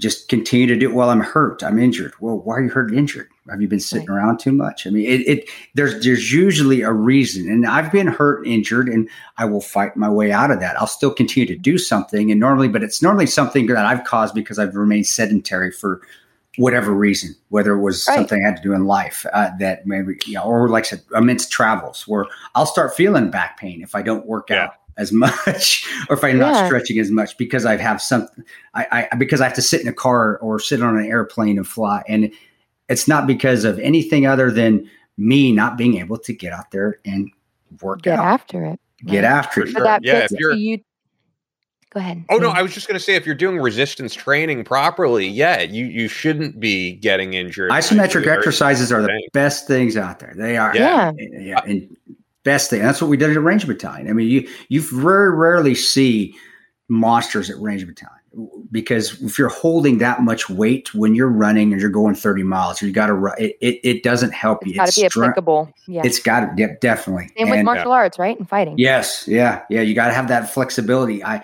can almost do the splits again. Well, no, I'm probably about this far. And I'm not going to get any farther than that. I was going to say that when you were talking about how it's never enough, you know what I mean, in winning in competition. Have you guys ever played Street Fighter 2? Hell yes! All right. This is going to be before her time, I guess. But of course, we've got action figures for them, but I've not played. You've never played. She probably wasn't alive when Street Fighter 2 came out. That's why. But shut your whore mouth again, you. So no, the reason I'm thinking of it is I find inspiration in all different things, and even video games. And it's funny, we had Frankie Palmieri on the show, and he's got like the Street Fighter tattoo on his neck.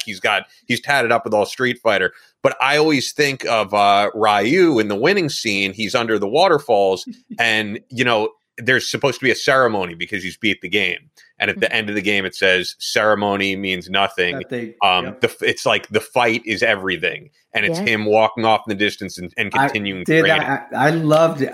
And that's where I grew. Even the video games back then. That's what I grew up with. I remember that. I love that scene.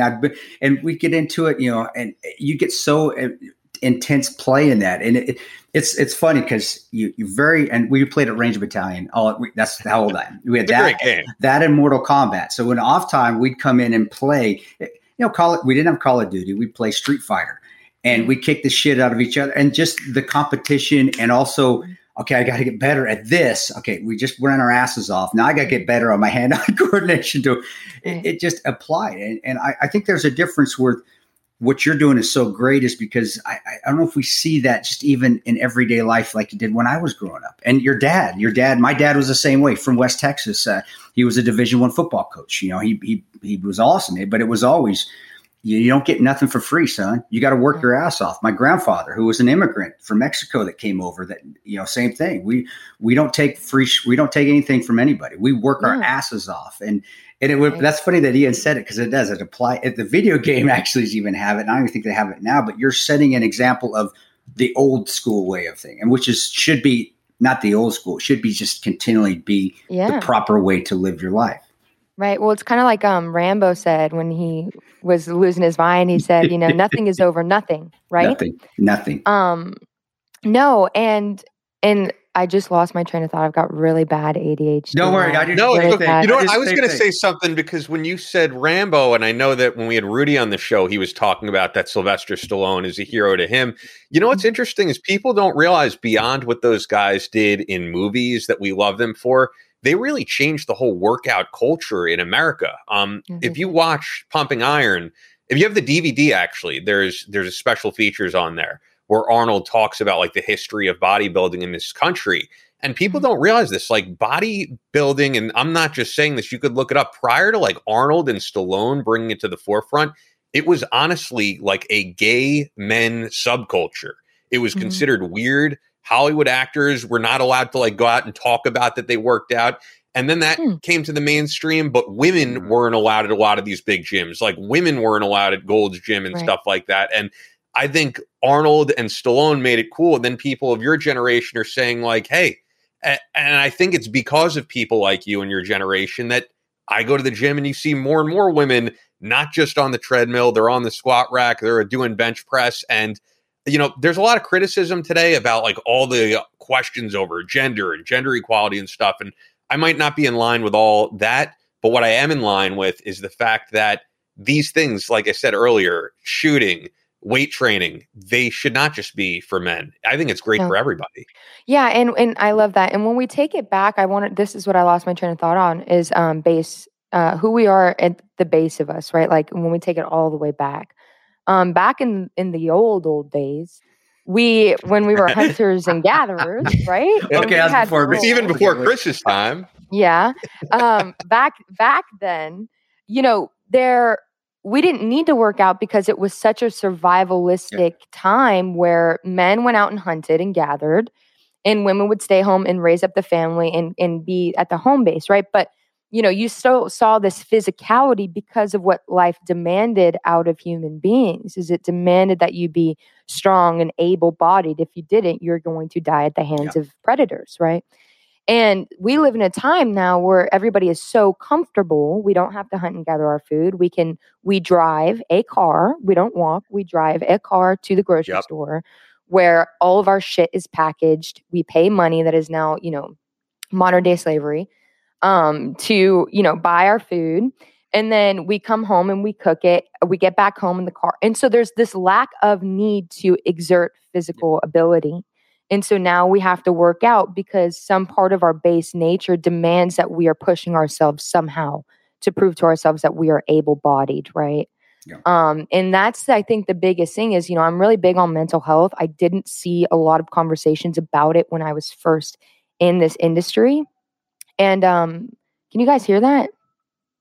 No? Good. Perfect. This microphone is kick ass. It's great. Great. No, you're good. There's sirens and shit. Nobody can hear it. That's awesome. No, that's that noise canceling. Shout out to Kurt. It's bitching. Yeah. Not for the show, sure. Or road either.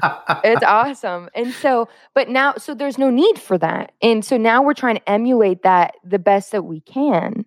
And I think that that's something to be examined on a daily basis by individuals. Like if they're having a hard time finding a way to get to the gym, it's like, well, you know, why do we give a fuck about so much what we look like as opposed to what it is that we're capable of doing? Me being a woman, and most of the time I'm out in the world alone, I have Rudy, which is, you know, the best asset anyone could ever hope for, especially when we're talking about physical safety. But sometimes he's not around. And so even in that sense of my viewpoint of the world, you know, every time I leave my house to go walk my dog, I experience at least one threat to my safety. Yesterday, I had some guy, I think he was on drugs, run up to me to my dog with a stick in his hand, and he ran up from across the street towards my dog and started yelling at him in some kind of foreign tongue. And are you in like the hood? I mean, that's pretty bad. We're just in the city. We can't hear Rudy working out. He can work out back there. What's up, dude? I can't see if Rudy is completely naked or if he's just shirtless. I don't want to see him completely naked. I don't want to see it, dude. I don't want to see your junk. I don't want to see your junk. Hey, dude, fellas, how are you? What's going on, man? I love that we get a cameo from Rudy. Oh, you heard about the stick? I was going off. I was going off, brother. I want to go out there and get some freaking scalps, brother. Oh, well, I love you. You know what? I'll let the real superstar get on. That was the warm up. You got the real superstar. I love you, brother. Man. Love you too, dude. Love you, bro. All right. You're awesome. Thanks, Rudy. All right, Rudy. But yeah, and so, but I know, and so yeah, yesterday this guy runs up to my dog, and I said to him, what the fuck is wrong with you? Because he asked if he could see my dog after running up to it with a stick and yelling at it, and I'm like, no, motherfucker, you can't see the dog. But I told Rudy, every day, my ability to protect myself physically is up to question, and that worries me. Chris, I had mentioned you in a post recently about why I train and how that shifted from before it was all, let's have fun and shoot and be freaking cool, right? And now that is completely gone away. And now it's all based off of necessity is like, and how am I preparing to protect myself? And this is where physicality comes into play. I need to be able to run. What shoes am I wearing? Can I move in them? I need to be able to, I need to be able to to throat punch and fucking knee this guy in the balls so hard. Can I do that? Where physically, where do I stand on the pecking order and on the totem pole? And that's at a base level, at a base nature, and survivalistic standpoint. I don't think you're I don't think you're at a base. I think just by you thinking when you go out the house, unless I'm misinterpreting what you're saying, you're definitely not at a base because you may have been, but now just by knowing, I don't wear flip flops anymore. It sucks, but I don't and I don't call it paranoia, but because I can't. I'm paranoid.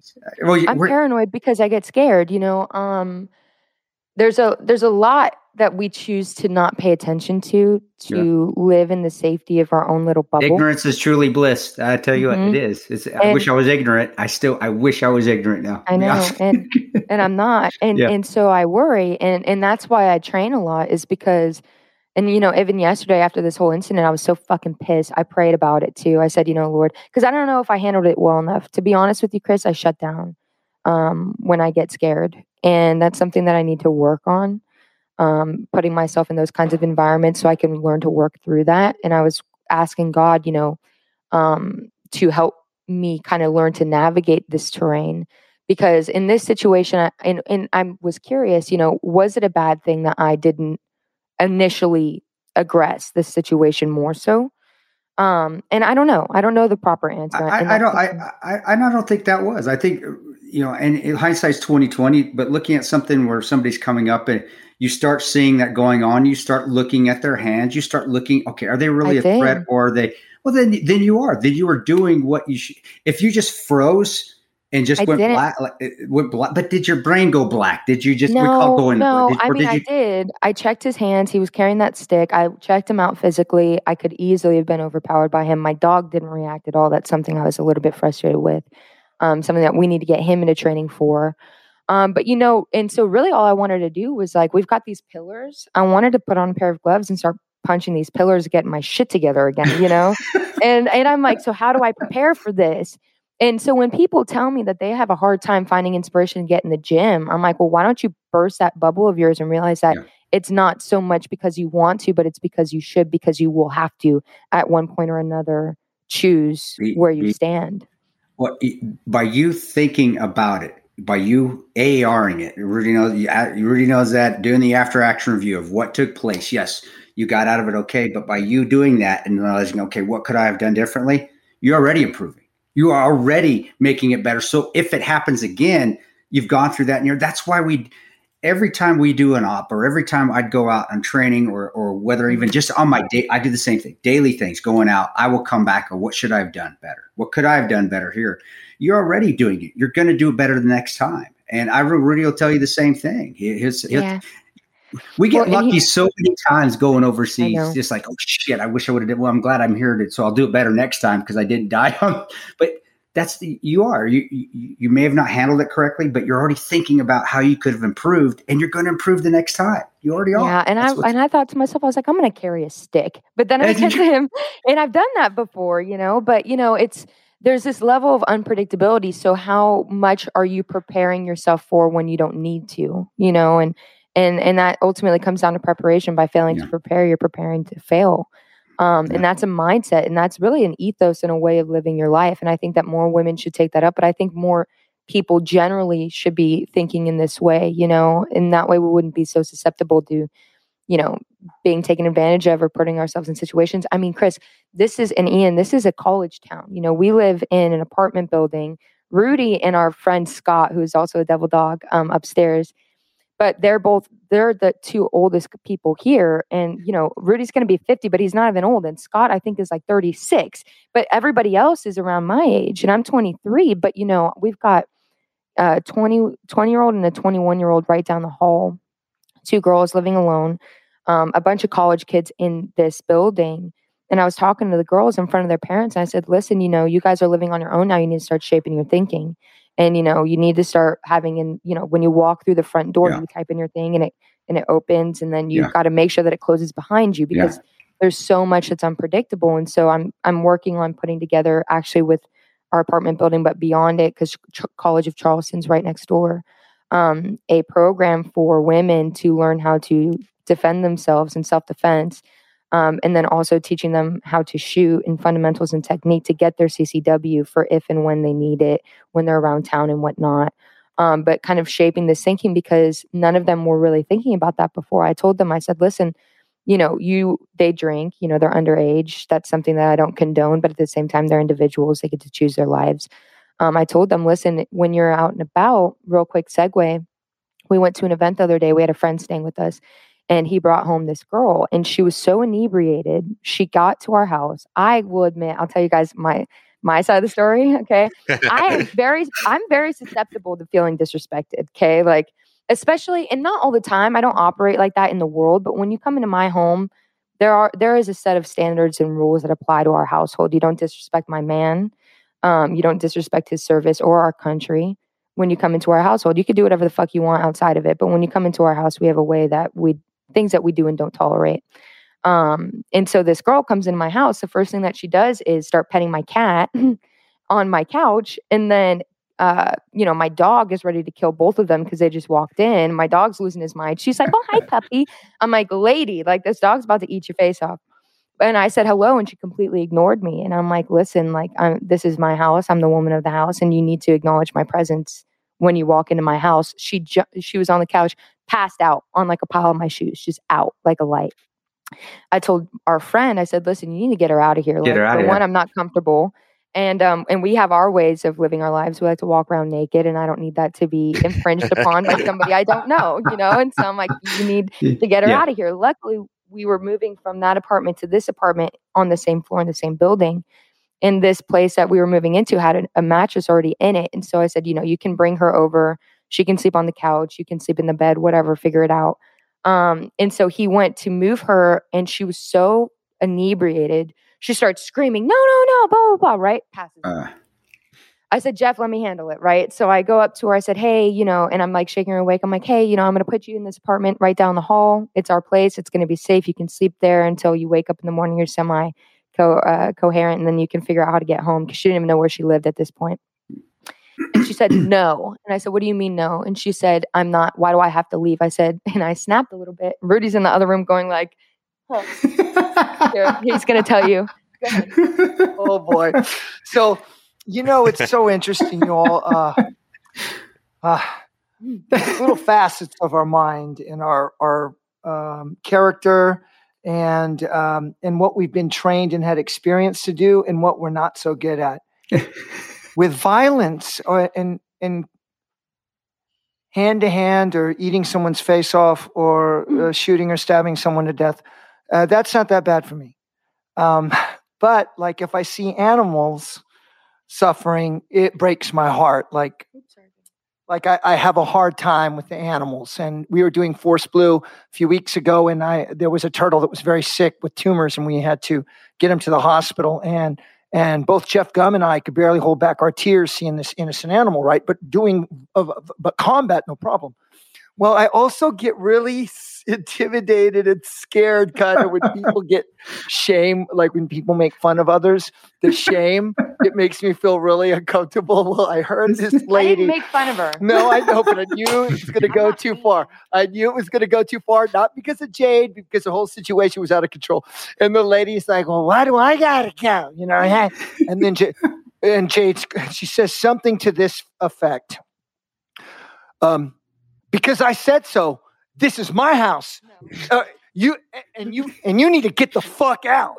Just like right. I said, because this is my fucking house, and you need to get the fuck out. And she threw some bass in her voice too. She said, "Because this is my house. You need to get the fuck out." And I was like, "Oh shit! It's about to go down." Yeah, I know.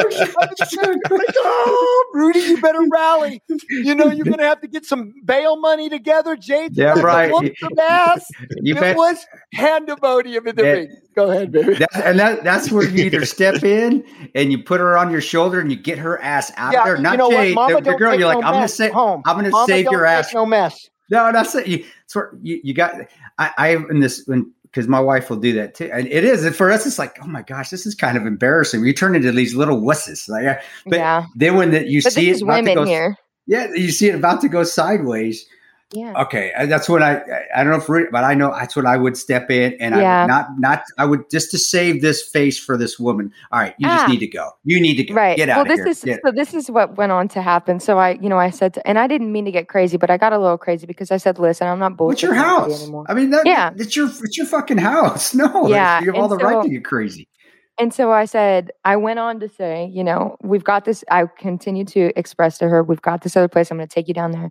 And this woman that stumbled in here on our friend's arm, he was partially holding her up, looked at me, eyes wide, got up and walked down the hall. And so I was like, listen, Jeff, you just need a little freaking kick in the ass. But how dangerous could this have been? Yeah. Because if we weren't the kind, and so I brought her over here, I put her purse down, I tucked her in, I gave her this blanket and a pillow and a glass of water and left her to sleep. And she was safe. But I was telling the girls, I said, this is the reality of it, is if anybody in this household was predatory, she could have been a statistic. Easy. And so that's really what the concern is how are we mitigating and, properly handling and escalating with situations that we're faced with in this world, and how are we preventing ourselves from being put in those situations, and that's what I was expressing to these girls. And that comes back to preparedness. It's like, I won't go out in shoes that I can't run and fight in, right? Or, at least respond accordingly. Posturing is very important. Are you being aware of your situation? Are you situationally aware? Sorry, I'm stumbling. And those are important things, but it all comes down to this fitness, mental fitness. Physical fitness is related to this, but preparation is key, and how to mitigate those kinds of situations from happening is kind of where I'm at now, which is why I look the way that I do, I guess. I'm not training more so to look a certain way as I am more so to be able to react and respond a certain way. And so when people say to me, rolling all the way back to motivation in the gym and working out, is you've got to somehow be able to operate in this world. We live in America where we're blessed to be very safe because of men like you, Chris, and men like Rudy and guys like you that have fought to preserve and protect this country's safety. Yet, if you step outside of our little zone for a minute, then you'll see that the world is not a safe place and nobody gives a fuck about your feelings. Yeah. So how able-bodied are you, And when you get a family too, when my kids, it's even more so. And I'm always, on 360 when I'm with my kids. I'm very blessed that, I worked protection for so long in areas. So it comes as second nature. Sometimes I wish it didn't, though. I wish I could just be just a normal dad, oblivious to everything. I still enjoy being around my kids, but I am still putting myself in a spot I can watch everybody, making sure that even like yesterday, driving home, we stopped in a town I'm not familiar with. They were at a Dairy Queen. The area doesn't look real good, so I'm out making sure when I open the car door, and I stand in the middle of it. And I face out like I would if I was protecting a principal, as my wife puts my child in my car. And of course, I've got it concealed on me. I got my knife on me. It's not that I'm worried that everybody's a bad guy, but I don't know who is. So I'm going to err on the side of caution. And it's tough living that way, and I'll live like that for the rest of my life. But I also know how to also look and smile and still enjoy the moment of my 6-year-old eating his ice cream, enjoying it, then looking back out. But it's tough. But you're right.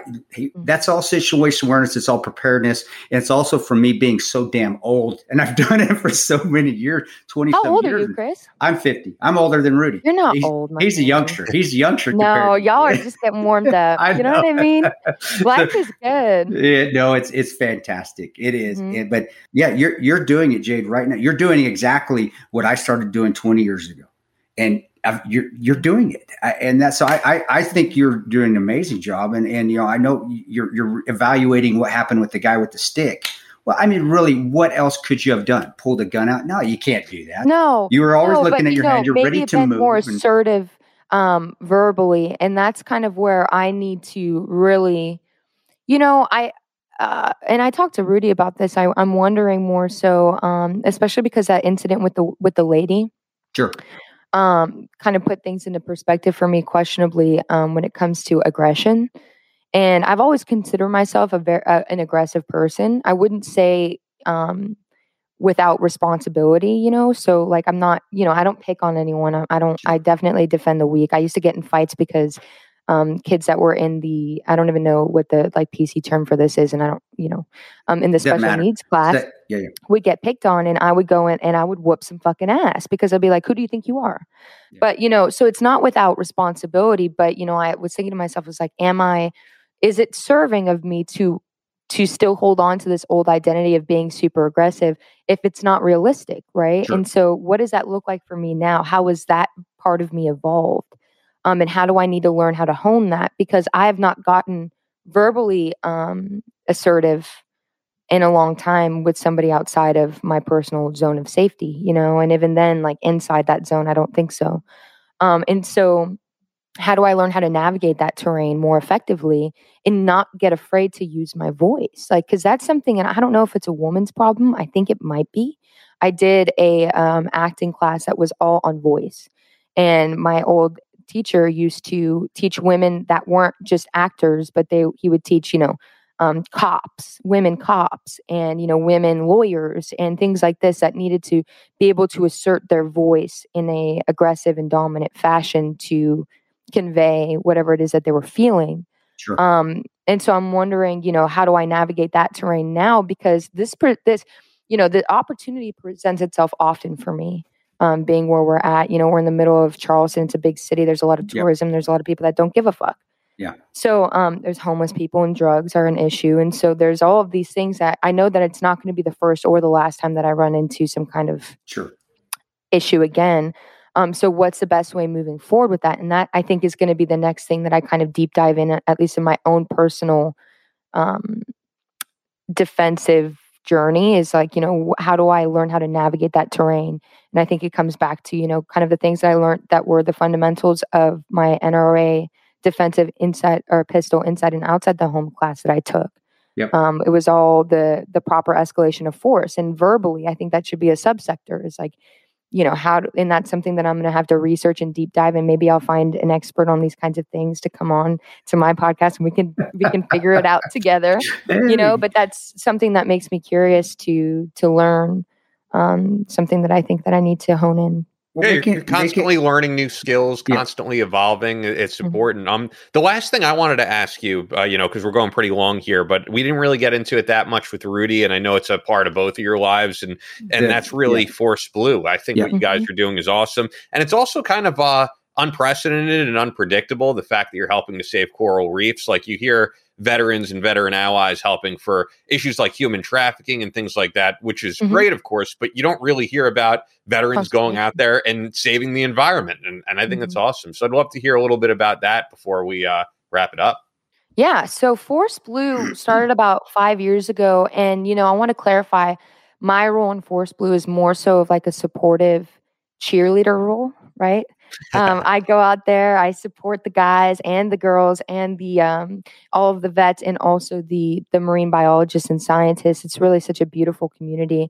But it started with, and I'll speak at least from my understanding of Rudy's perspective, from what I've come to know within the last 3 years, is Rudy got out of the service and was really lost. He found himself abusing alcohol and drugs and in situations that were not really beneficial to who he is as a person, because there's so much inside of him but he was trying to learn how to navigate and fall back into this safety zone that he had stepped out into for a mission of greater good, right?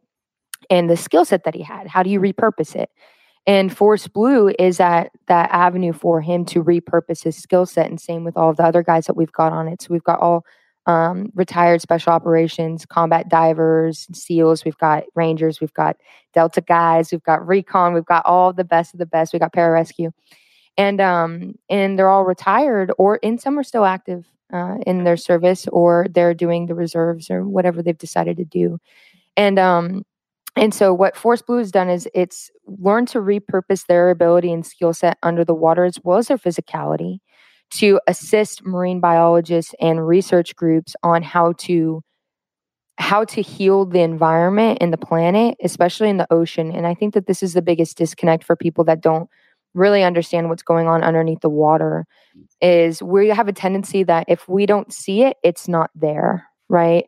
If we don't see the negative effects of what we're doing to our planet as a collective, because this doesn't come down to one person, it comes down to all of us.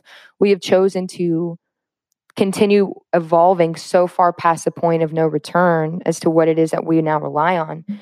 How do we go back? We can't. And we can't also undo what's been done. So how do we try our best to rehabilitate the damage that we've caused?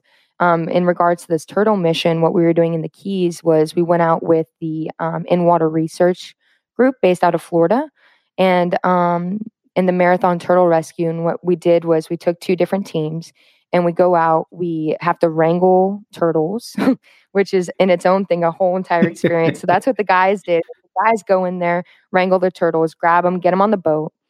This is all with the proper permits and permission from the state. It's all ethical. It's all humane.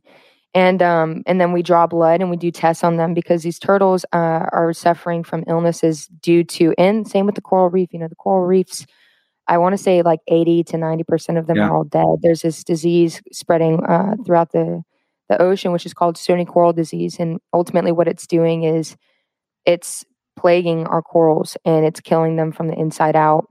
I don't know if you knew this about corals, but corals are actually alive. On the outside is their skeleton, on the inside is their beings. And what you're seeing is bleaching, mass amounts of bleaching. And so what Force Blue has done is, in an effort to combat stony coral disease, which is ultimately like a much, much, much more extreme version of COVID. So with all of this, running around about COVID, it's like, well, what about the rest of the world that we've plagued and we have no regard for because we haven't seen it? What we've done is partnered with another marine biologist group down in Miami and spawned coral from the ground up, rehabilitated it, almost like farming, right? So, like what we would do if we went to like Home Depot, and they have like these little flowers in these pots, and you take the flowers and you plant them into the soil. That's what we're doing with Forest Blue with the coral restoration. So we spawn the coral in the lab. From the lab, the boys take it back out, and they have like a farming underwater, which is like, we did 100 Yards of Hope, which was this big initiative with the NFL that we partnered with. And it's like an underground or an underwater, about the size of, it's 100 yards of coral farming. And baby, Rue, come here, my love. Get your ass over here. He's going to explain it more so for you guys. Hopefully I know he's not fully naked, but... No. Thank you, Angel. And so what they do is they farm it underneath the water, and then they go and replant it. I would love, baby, they're asking about Force Blue. Will you give them your interpretation of Force Blue? Sure. I'm going to let the master explain.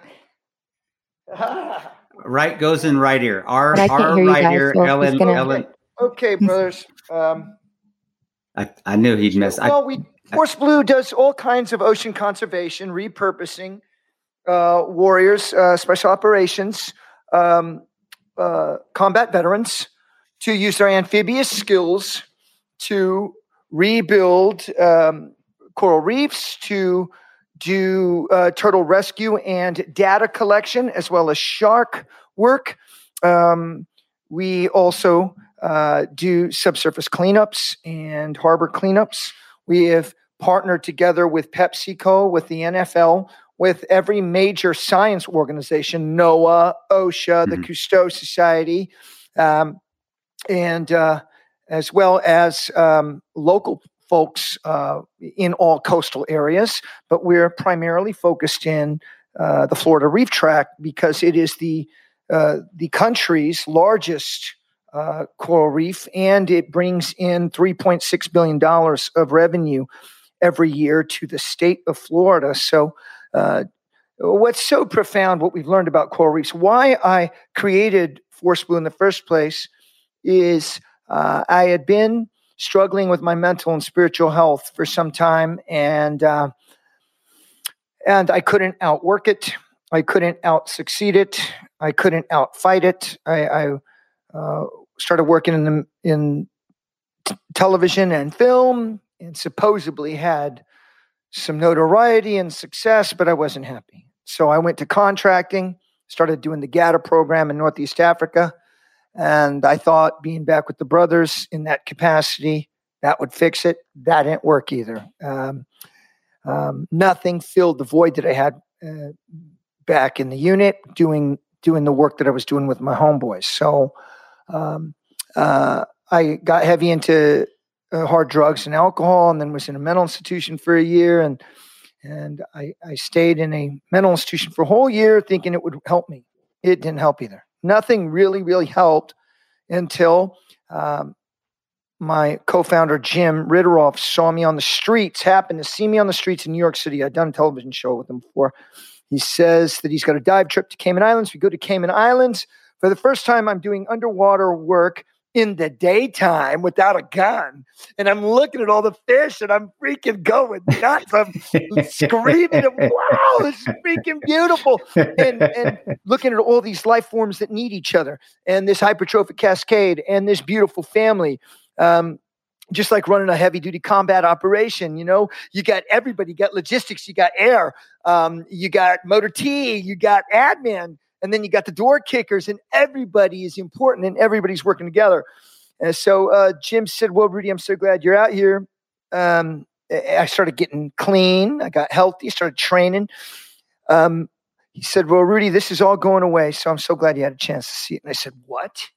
This is the first time I have seen beauty and felt, first time I felt hope in this world, because look how these beings are together, and look at the beauty. I thought, I have to fight for this. I've got to do something about this. And it brought up some things in my mind too. I had Iraqi families that counted on me and worked with me in Fallujah and Ramadi,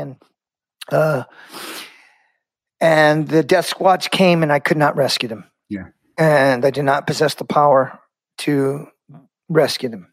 And I've always had an emotional injury and a spiritual injury because of that, because they put their lives on the line for us. And I didn't take care of them. I think seeing these little animals needing me, or needing somebody, and me being able to do something about it, that's how the idea of Force Blue started. I got together with Jeff Reeves, with Roger Sparks. We brought in people from the Green Berets, the Rangers, Pararescue, SEALs, Recon, British Royal Marine Commandos, and the same kind of partnership that we have been successful, Chris. Like when you were running ops, you had Devil Dogs, you had Army Dogs, you had SEALs, you had all kinds of brothers that maybe came from different states and maybe different ages, but they came together and coalesced on one mission because the ethos are there. And, it's to fight, to defend, to protect. And you watch my back, I watch yours. That's the bedrock of Force Blue as well. It was 5 or 6 years ago. Chris, remember the first time I saw you in New York, I think it was about 6 or 7 years ago. Yeah. We were both pretty tore up. I was really still tore up. Oh, my holy moly, has my life turned around the last 5 years, brother. I mean, that's when I can drink. I can't drink like that, brother. I can't. I understand. I understand. I think when we find something we believe in, and it gives us certain youth again, an innocence again.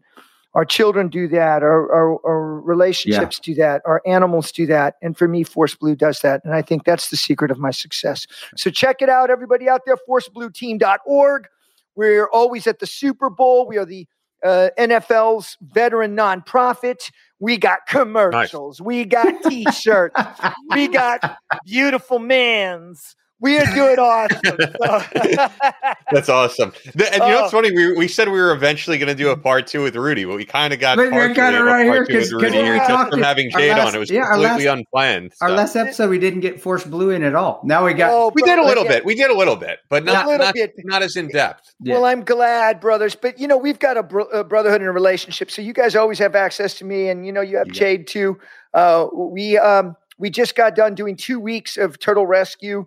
And we have hospitals saving these turtles. You know what it reminds me? When we were in combat, we have triage. We ourselves are medics and can give casualty care immediately. What's so wonderful for me with Force Blue is that we bring our skills and abilities to bear. And Chris, it's difficult out here in the civilian world to be actualized with all of our skills, all of our abilities. If you did not do your teaching and training, those skills, which are perishable, would eventually dissipate. And a lot of the brothers have a struggle with that because their skills do not directly translate. Like, we're not jumping in and doing helo inserts in data. Imagine us going to work. Imagine if we were working at the car lot or the Starbucks or whatever, and we come into a Black Hawk, freaking screaming in, flaring out, freaking fast ropes, we can throw out, zip down. Dude, that would be strong hand. We can hook the foot, turn and go. Maybe you have an idea there, dude. Maybe that's the next coffee shop I need to open. That's how you're going to get in and out. It would be so awesome. Sorry, I know. Okay. Okay. But yeah, so those things we maybe when we were in the service, Chris, we took for granted. We thought it would always be like this. We're young men. The perspective of a young person. It's not the perspective of a 50-year-old. And so now I appreciate it more now than ever. Well, you look at it those times and you're looking at the here. We don't look at the future. We look at here and now because the here and now is here and now. And that's how we stay alive. That's right. It's not, I'm not worried about what's 20 years from now. I'm worried about what's right now because I want to enjoy it. First of all, sure. I have to worry about here and now, especially if I'm a private, because if I fuck up, it's my ass. When you're in charge, well, then I'm overwatching my second family, which is my team. Right. So, but you're right. Now that I'm 50, some of the stuff will atrophy if I don't continue to use it. But I can look back on it now and smile. I'm like, man, that was good time. I can. I miss it, but I don't have to go back to it. I can go, man, that was fun. I really enjoyed it. I'm putting it in a perspective too. Like, we've got a great brother. He was a Green Beret in the Rangers, and now he's a rescue officer. He's been in 25 years. His name's RJ Casey. He is the most legend. He's just like you and I, timeless, doesn't age. He's 53, looking good. Well, he just sent some videos to Jade of him in T-shirts. I mean, that pararescue life, it runs a little loose. T-shirt Halo mission. They're wearing T-shirts, Halo insert, and given the shaka, but still. I said to Jade, I said, baby, I don't know if I'd do any more parachute work anymore, unless I was in the unit doing work. But for fun, it's not worth my risk anymore. You know what I'm saying? The risk needs to be worth something now. I do not get off on just the adrenaline. It's just not me anymore. No, I'm saying? I'm the same way. I don't need that feed anymore. I'm good. No, I'm good. Me neither. But if I was called upon to do it again, I'll go do it. Yeah, but that's I don't. Different. Yeah, no, you're spot on. You're spot on. I love you, brother. So I'll give you back my little. No, we appreciate it. We're glad we're up here. So check out forceblueteam.org at Jade Struck. Force Blue is more important. I don't. But whatever. We want our followers to follow you. So thank you. Check out at Jade Struck and check out the Milk and Honey podcast, which is available on Spotify. Yeah. It's not available on Apple right now or anything. It's just Spotify. Mm-hmm. So. Man, I'm just trying to figure it out. Yeah, get it up on everywhere, I think. But that's awesome. You're still working it and you're learning. And luckily, like I said, Ian is a subject matter expert on this. He knows everything. So it was so easy for me. On audio, not video. Well, but he knows that. I'm not interested in video, Hey, Chris, do you feel like, and this is just a personal question I had for you. Yeah. What you obviously must enjoy doing the podcast, correct? Yeah, I do. No, me. I'd be like, that's fucking terrible. Let's get this out of here. No, have you felt like it's given you? Go ahead. No, you go. But Ian and I have, I've known Ian when I used to do the regular media. I met him. He was the engineer for Wellcast Show, so it was always and then Soft Rep when he ran Soft Rep Radio, when Soft Rep Radio was the shit. I mean, it was blowing up, and I'd go on his show quite often. So it wasn't hard for us to figure out together because I had somebody. I didn't have to try to figure out for myself. I had. It's like being in special forces, and you're an alpha. You're the captain.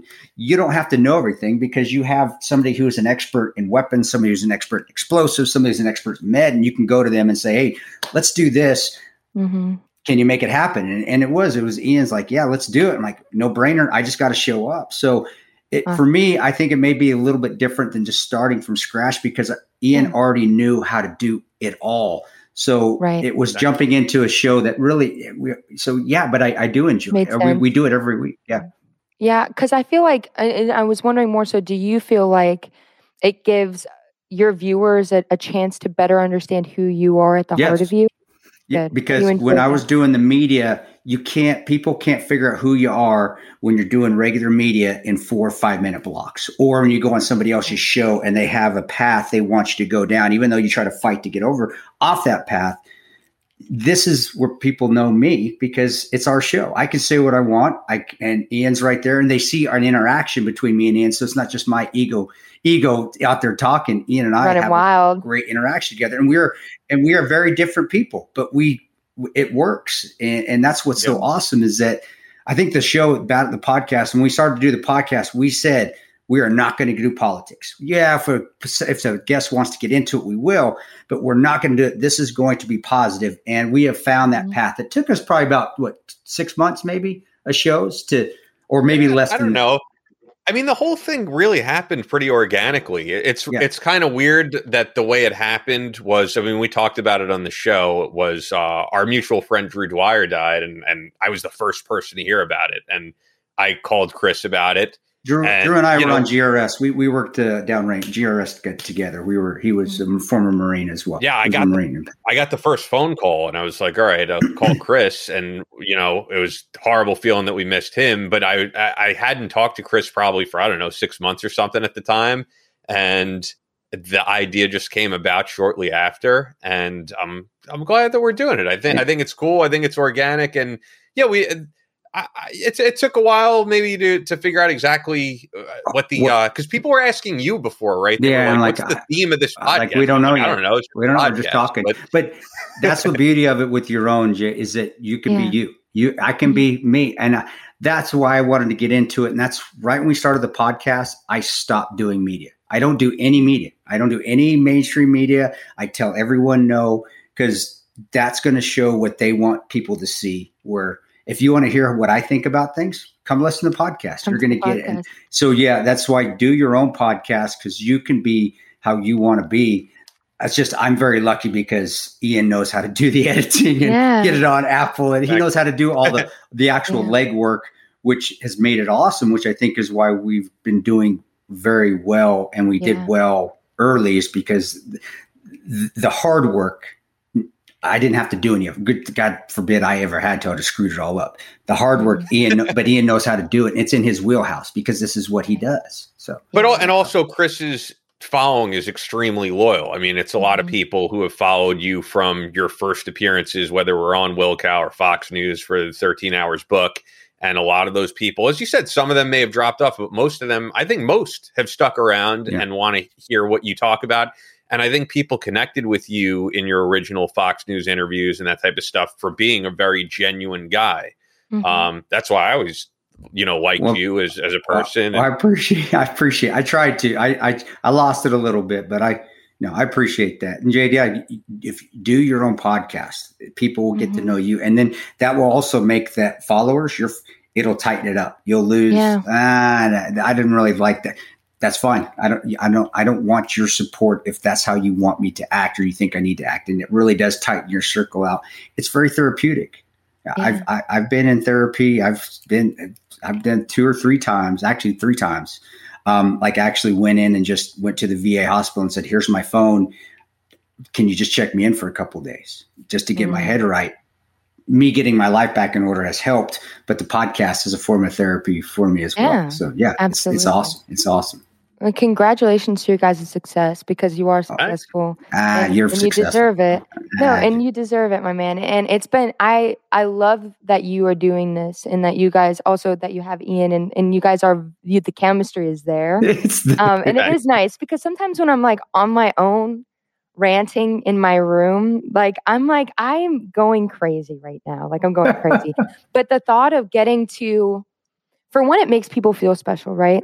It makes people feel special to actually be given a platform where you're wanted to share your feelings. And so thank you for giving me that because I'm like, Chris wants me on his podcast. Are you kidding me? What the hell did I do? Right? We need to do another one where it's you and Rudy and seeing that dynamic. Yeah. Oh my gosh, that would be amazing. Totally. I bet you guys, if you did a podcast together, I could see that being massively huge too, because you both have a huge following for different reasons, different audiences. And if you merge the two, that could be cool. But then again, you might be sick of seeing him and you just want to do your own thing. No. And I think the thing is I want him to come on mine. I've always felt like Rudy needs to have a platform where he can share himself. Yeah. But at the same time, there's so many people asking from him and he's all over he's going out of the country next week, for a week and then coming back home and then going back out of the country for a month. So he's kind of all over the place. And so it'll be hard for him. But, I told him I want him to come on mine because I want people to start understanding the man that I know. And I said, everybody knows, I know the Rudy Reyes story like the back of my hand, right? And he's been really great. And this is one thing I noticed about people who are used to doing podcasts and people who aren't, is having to go, you have a spiel. Like when somebody, and I'm so glad, thanks guys for having me and not having to go through that spiel. Thank you. Because it's like, it gets so routine and he has this routine of expressing exactly, and he's very articulate about everything that he's been through. He spent a lot of time discussing it, but at the same time, the Rudy that I know is so much deeper and more sensitive and emotional than what other people know him as. And so I told him, if I have you on my show, I want you to not have to talk about everything that we've talked about before, but I want to discuss things that we've discussed in the privacy of our own home. Different, theories on things or different interpretations, art. He's super into art, very articulate about emotional, parts of that in movies and film and music. And that's what I really enjoy about my podcast is giving and having and receiving that space to be able to discuss furthermore, ideals, right? And to have that time. And so I think that you're the perfect candidate as well, Chris, to have that kind of platform. If you ever, I would be honored. I would love to come on your show. Yeah, that'd be awesome. Love to. And I'd completely be honored. I know I'm invited. I just invited myself on. It's just I just invited myself on her show. And Chris doesn't do everything because I can tell you right now, I know that Chris is just super busy. So they're having people who've reached out, and I know you're like, don't have time. You really don't, but it sounds like you'll make an exception for that. I'll make it because, Jade and I, as far as, we've known, not that we've hung out or nothing, but we've known each other for years. And it always, it's passing each other in our Airshot show and doing, I have better friends that I go and do this to than the ones that actually come up and want to talk. So I've always, and Rudy and I, like I said, Rudy has been my mentor. Rudy was one of the first and only guys I could ask because nobody had been through what I was about ready to go through, except for him because of Generation Kill. And because I worked with one of his squad members, GRS was one of my teammates. So I knew Rudy when I was working GRS, at least I knew of him. I knew of Rudy and the team. So there's a bond between, and Rudy, he went to Omaha for the boys. I lived right down the street. That's North O, man. That's hardcore. And so just that tie in with him in Omaha as well. So like this trajectory of almost like willingness, like willful way for you guys to cross paths. To cross paths always like that. And it always comes back to, that's why him and I don't need to talk we wouldn't talk for a year. But if we saw each other after that year, it'd be like, we talked yesterday. And that's what friendship is. So he's close, and I have respect for him and he has respect for me. And we handle ourselves differently in the spotlight, but it always goes back to me the first time asking him, what do I need to do? I'm going down a rabbit hole here. I need to get myself out of it. And him being able to put me on a path that helped me get out of it. It took a few years, but that was my choice. But no, I would love to.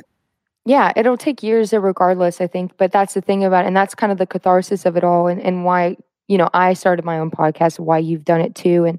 And the importance of being able to express, as I think about us as human beings, is I'm like, what is life if we're not comfortable enough to share it, but also to articulate what we've been through, and also always not have it be perfect, and be like, hey, listen, I'm going to say something that I probably don't mean, or I'm going to say something and I mean it one way, it's going to be received a completely different way. The hope is that we can run long enough for that thought to be able to be expressed and reach a destination of what it was hoping to accomplish. No, you're spot on, and that's why we do it. That's why we do it. I think your podcast, if that's the route you're going, will be massively successful if you put your passion into it. Yeah. The last things I'll say for the audience is, we're going to do a 2-part Q&A episode. So this is really the last chance to send your questions in as you're hearing this on Monday.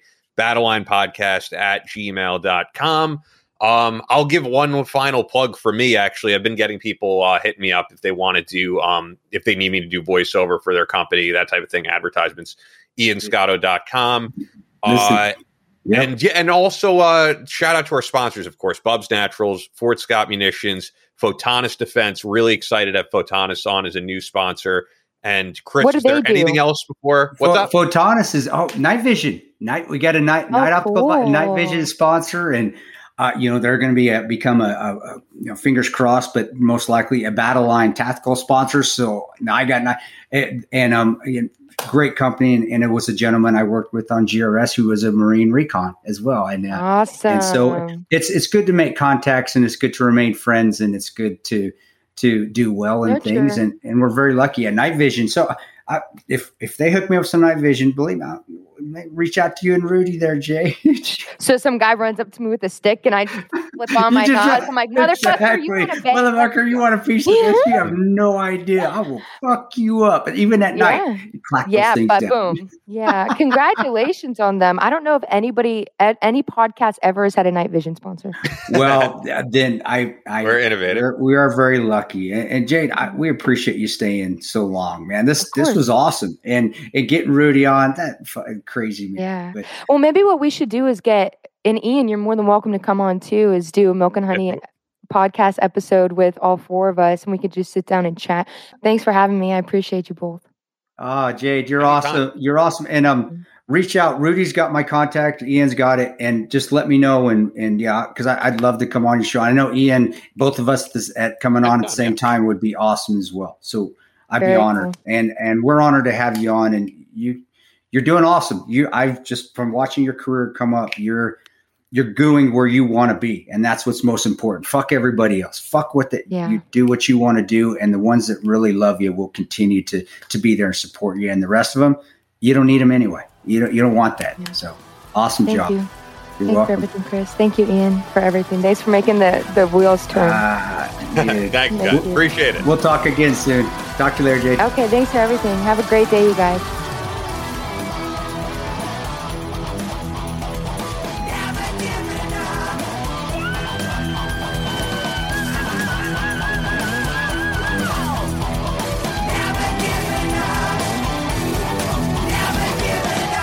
That's all for this episode of the Battle Line Podcast, but we'll be back on Monday with more American Straight Talk. Until then, be sure to follow us on Instagram at Battle Line Podcast and on Twitter at Battle Line Pod. To sign up for future Battle Line tactical courses, go to www.christantoperanto.net. Believe in yourself, face all challenges head on, and as always, never quit.